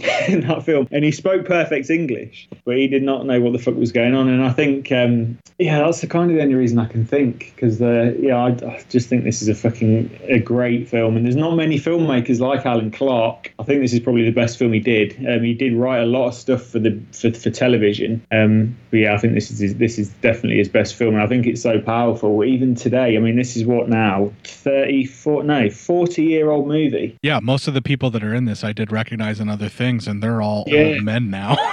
Yeah. Yeah, I mean, Ray Winston in stuff like Beowulf and The Departed, just this young 17-year-old lad. Yeah, and it's really weird to see him young because he's always been old to me. Yeah. I'm actually pretty fortunate. I'm able to not have dialect really bother me that much. So long as it's English, for the most part, I can kind of figure out what people are alluding to given the background. So some of the terms... Have you seen Trainspotting, either of you two? Yes, I have watched Trainspotting quite a few times, actually. I've seen it once. I absolutely love that film. Well, they redubbed a lot of it, apparently, in the American version. Obviously, if you watch the proper UK version, they don't. But even in that, there's a scene in the nightclub where they're like subtitles for the British people, because apparently they thought British people would really struggle with the Scottish accent. So they popped to like subtitles. I think it was kind of ironically, in the club scene where he's saying one thing to his mate and the subtitles are completely different to what he's saying, almost like it's translated to English, which is pretty... But yeah, like Trainspotting, that's another fucking amazing British film. For me, like, the grittier the better. Like, my missus hates stuff like this. I think she has watched this movie like once. But if it's really gritty and realistic and hard-hitting in English, she just doesn't fucking like it. It's not the grittiness, it's the Englishness, I think. It, like, reminds her of maybe, like, where she, when she was younger growing up kind of thing. She just doesn't fucking like it. But for me, I don't know why I gravitate to stuff like this, even though it traumatises me. And I probably won't watch this now for another good few years. I just fucking love it. I love how realistic it feels. I think it raises a lot of important points and a lot of important... It puts a mirror up to our institutions and to our societies as a whole. You see this everywhere. This is humanity at its rawest and most real. It's using an institution as simple as a boys' reform school, which should just be about trying to bring these youths back from the brink that they're on, and just shows how even at this very early stage of this system, it's far worse than anything you could even imagine. Well, there's zero rehabilitation going on, is there? There's the pathetic attempt at a counselling session with a complete fucking... She's got no humanity shit, the matron. It's like she's the closest thing they've got to rehab, and they don't get it. And I think that's just what's really fucking sad about this. And that, I think, is just prison systems all over, isn't it? There are certain prisoners where it's not really about rehab, it's just about keeping society safe. But the other, 80% of people, you're meant to be rehabilitating them. You're meant to be giving them a chance so on the outside they can re-ingratiate, back into society and become good, law-abiding taxpayers. They don't even care about that in this, do they? It's pure punishment. Well, in our prison system currently in this country, it's not even about punishment. It's not even about reformation. It's about money-making. It's been... Right, so you get it is like Shawshank Redemption, where it's, a contract basically goes out to the lowest bidder, I'm assuming. Yeah, they are essentially putting people in prison that are non-violent drug offenders, like a kid who gets busted with like an ounce of weed or some shit like that. They're giving them the mandatory minimum and sometimes as much as they can for the maximum. A lot of our judges are elected and they get a lot of donations from the special interest groups, and most of them are prison for profits. The prison system that we have in this country is essentially set up to punish non-violent criminals and keep them longer in prison than even the violent ones. As long as they're poor. As long as they're poor and they can't get the defense to get out. It's essentially money making. Either the lawyers are getting the money to keep the people out of prison and then the fines are paid and all this other shit, or it's essentially just there to keep these nonviolent offenders in as long as possible so that these contractors that are running the prison systems can make more and more money. And what's even more fucked is a lot of the people that are in charge of our justice system, I'm looking at Jeff Sessions in particular, have serious investments in these privatized prisons. Yeah, it's horrific over here. Yeah. Pretty bad. So the fear of being being falsely imprisoned just on the hope that they can keep you in there and make money off of you for this privately owned prisons is very real in this nation. And if you think these institutions that are actually government run that we're seeing in this film, or even the ones that are not privatized, are bad, think of how horrible corporate culture is and the cover-ups that they put on, and then imagine them running a prison. Yeah, it's fucked, man. It's so corrupt. It's weird because in England, like, you can't get put in prison for possession of drugs. It just doesn't happen. We need to move. I know. It's weird. Like, we're incredibly fucking lenient over here. Like, the only time you'd go to prison for shoplifting is if you were literally, like, you'd done it again and again and again. Like, the amount of people that will just get a final warning, and then the next time they get caught, they get another final warning and another final warning. Possession of cannabis, possession of cocaine, MDMA, like, you don't go, it's just, you just get a fucking slap on the wrist or a caution. You know, you don't even really get a monetary fine for that in the UK, except cannabis. They have something called a street warning where you basically take 80 quid off you, and it is just a way, it's a bit like a fucking speed camera. It's just a way to get cash. You know, they don't really give a shit about the fact that it's cannabis. They just look at it as a way to get an £80 fine. So yeah, the fact that in America you can go to prison for like the most minor of possession is fucking insane. You could go to prison for taking a 12-pack of beer that you bought in one state and driving it across a state line. They can actually make it interstate trafficking if they want to throw the book at you for just the sake of doing it, and then put you in prison, and then you can be in there for an amount of time. And with the way that our justice system is currently going, they're literally trying to find anything they can to put someone in prison for an extended period of time to make more money. All of our laws that are currently being changed are for that exact purpose, particularly if you are the wrong shade of skin. Yes, they're pushing it even further. It's horrifying right now in this nation. Yeah, brutal. Watching this film and having that in the back of my mind made it that much more a whole pile of fucking nope. Like, this is the most reserved I can possibly be discussing this stuff, because if I start going, I won't stop with the things that I have to say about how fucked these systems and these institutions are. And this film brought all of that to the surface on me in ways that I was not ready to deal with when I was writing it down and doing the notes. Well, my work here is done. No, this is an excellent film, Andy. I do not regret watching it in any way, shape, or form. This is a great choice, and I honestly think this is a great way to close out November. Instead of just talking about all these things where we're dealing with our fears, we're dealing with the fear of how fucked our own society is, and that's a whole lot of nope for me personally. Yeah. All right, folks, we're going to take another break here. We'll play a promo for another podcast, and we'll have a little bit of music, and when we come back, we will just close out this very somber show. All right. Welcome to the Exploding Heads Horror Movie Podcast. Dave, hold the phone there, man. This isn't a show. It's a promo. Oh, sorry. Oh, my bad. I'm sorry. Wait, a porno? With just the three of us? Oh. Well, I guess I'm game if you guys are. No, you idiot. A promo. Oh, promo. I knew that. I was just cracking wise. Okay, can we do this now? Wait, looks like I lost my notes. What are we gonna do? Of course, okay. Look, I'll handle this.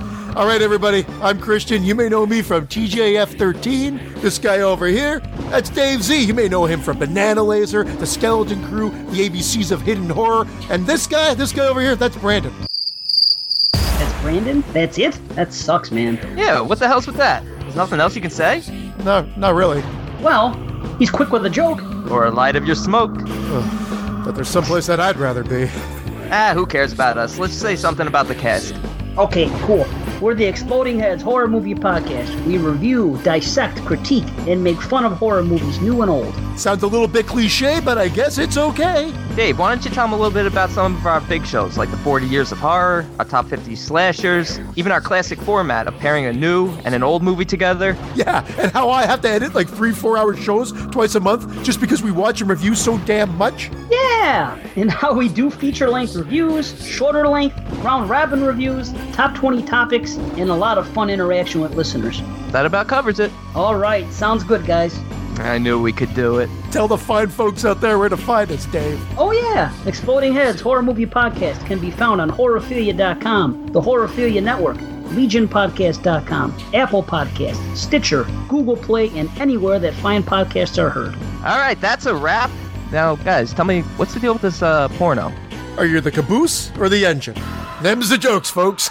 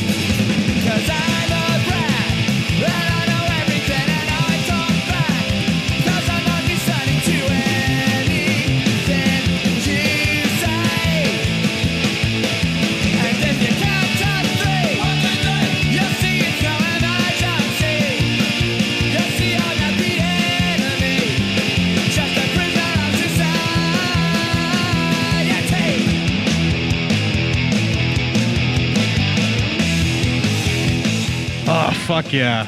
Yeah.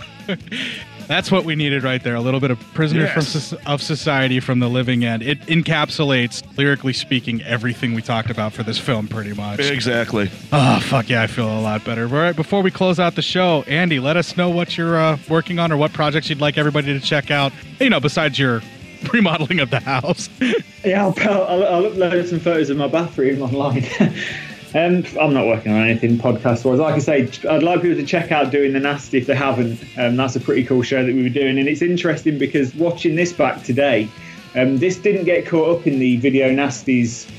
Well, it kind of did in a way. It wasn't on the list, basically. There's that list of 72 movies. Scum was never on the list. But the shit that happens in Scum, with the exception of maybe something like Cannibal Holocaust, this is far fucking worse than any of those Video Nasties that I ended up watching for that show. I could see that. Yeah.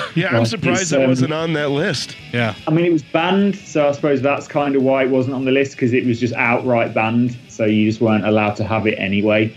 But yeah, I mean, this is a fucking Video Nasty. This is my idea of a Video Nasty. This is a finger to society as well, because people didn't want people to know that this was going on in Borstalls. This put a massive fucking spotlight and changed everything. Borstalls changed after this movie came out. So it's very fucking interesting. And I was a bit nervous, when I've you're introducing someone to a film that you really love, there's always that thing of, oh God, I hope they like it. And I could kind of tell about 25 minutes in that you guys were digging it, with all the clips and stuff you were playing. So, yeah, I'm pretty pleased. Check out Doing the Nasty. That was a pretty cool show that we did. Duncan keeps trying to get me to come back and do season 2. Then if you've seen that list, there are even more movies on the second list than there are on the first list. And I just don't think I can bring myself to sit through 84, I think, shit films. There's some good ones on there, actually. Dawn of the Dead's on there, Friday the 13th. But there's a whole lot of Nope on that list as well. But not Nope like I can't handle this. Nope like, oh my God, this is terrible. No, this is just like I'd rather literally paint the door and just sit and watch the paint dry. Yeah, there's a lot of stuff that's on that list. And we would probably be put on that list as well, as a lot of people would rather watch a paint dry than listen to our show. Or at least maybe they're just so offended by listening to what we say sometimes. Well, if you're not offended, you're already listening to the show and you know where to find us, but maybe you should tell your friends. You can reach us at legionpodcast.com/cinema-psyops. We have a Facebook group, Cinema Psyops. That's awesome. An amazing group of people. People are awesome. Have you seen the latest alternative photography that's popping up from our live episode? It's been amazing. Yeah, you can find us there, Cinema Psyops. Just search the groups on Facebook. I'm Court Psyops on Facebook, and Matt is Matt Psyop. If you're looking for Matt, if you found the plank that says brutal because he's too much of a coward to reveal his own face, yes, you found the right person. I won't argue. He may or may not friend you. He's not really on there very much. He's only on there during the show, so he doesn't have to do anything. I always keep up with my friend requests. You keep up with your friend requests? I do. So if anybody sends me a friend request, I always accept it. You can email feedback to Matt, psyopmatt@gmail.com. Let him know that he's very lucky he didn't end up in a Borstal himself. Yes, pretty much.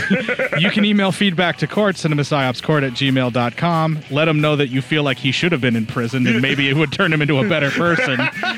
You can find us on Twitter. You can tweet a couple of tweets to a couple of twats. I'm at Court_Psyop, and Matt is at Psyop Matt. And there is nothing funny to joke about sending us photos from this film. Yeah, no photos from this film. Yeah, so just send us nudes of yourself or something, anything to make us feel better. Enjoyable. Yeah. Doing something that makes you happy. Yeah, something to counteract all this nope we've had for all of November. Let's get some happy pictures. Yes. If they happen to be nudes, they happen to be nudes. Or in Andy's case, the remodeling is how it's going in the house. We'd love to see those. You can tweet us at those for sure, man. Or his nudes. That's fine too. Yeah. Or the remodeling while he's nude. All of that's fine. For the record, we're into all of that, Andy.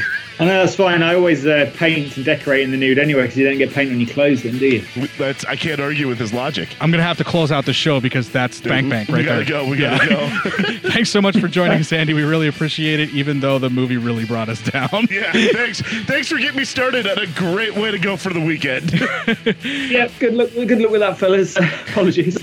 And everybody, thank you so much for downloading and listening to this episode. Kick the fuck out of this week and make it your bitch.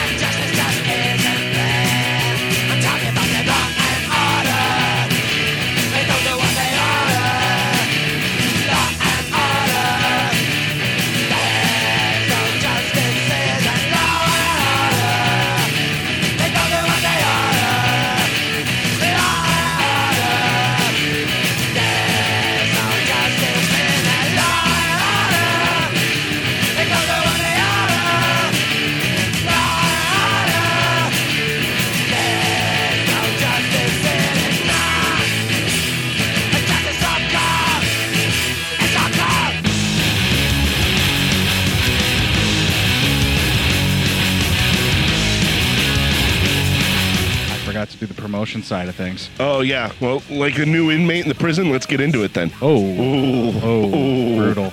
At least he believes. He has a believe in Christ. So that pissed me off even further. And I think Matt can attest to this. I'm rigid right now trying to hold this in. He's doing his best. I'm actually pretty proud. Just bite the side of my cheek and feel that pain and focus. Come on, man. Yeah. You can do it.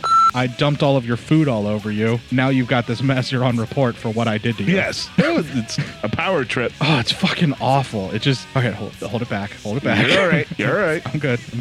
He's a theocratic piece of shit. He really is. No. Just slow down. No. Or else we're never getting out of here. I know. I have a lot of shit to do today. Yeah, okay. Just keep it. I'm keeping it chewed back. I'm doing good. Chew it back, man. God damn it. Institutionalized theocracy. Oh, and in my notes I wrote, fuck that, because clearly I was very angry and I'm going to keep that chewed back right now. Yeah. Lock it up. I'm trying, dude. This is the most Andy, reserved. don't you do anything over there. Andy can say anything he wants. Yeah. I just can't respond because we'll be here for 82 years. I think he knows how to push your buttons. I'm just going to leave it now. I'm going to step away. He sees the smoldering fire, Matt. Jesus. I'll kick the hornet's nest and I'm just going to wander off. It feels like I'm sitting here trying to defuse a nuke. I'm going to be real honest with you. I'm okay. Everybody's got their own rioting to do.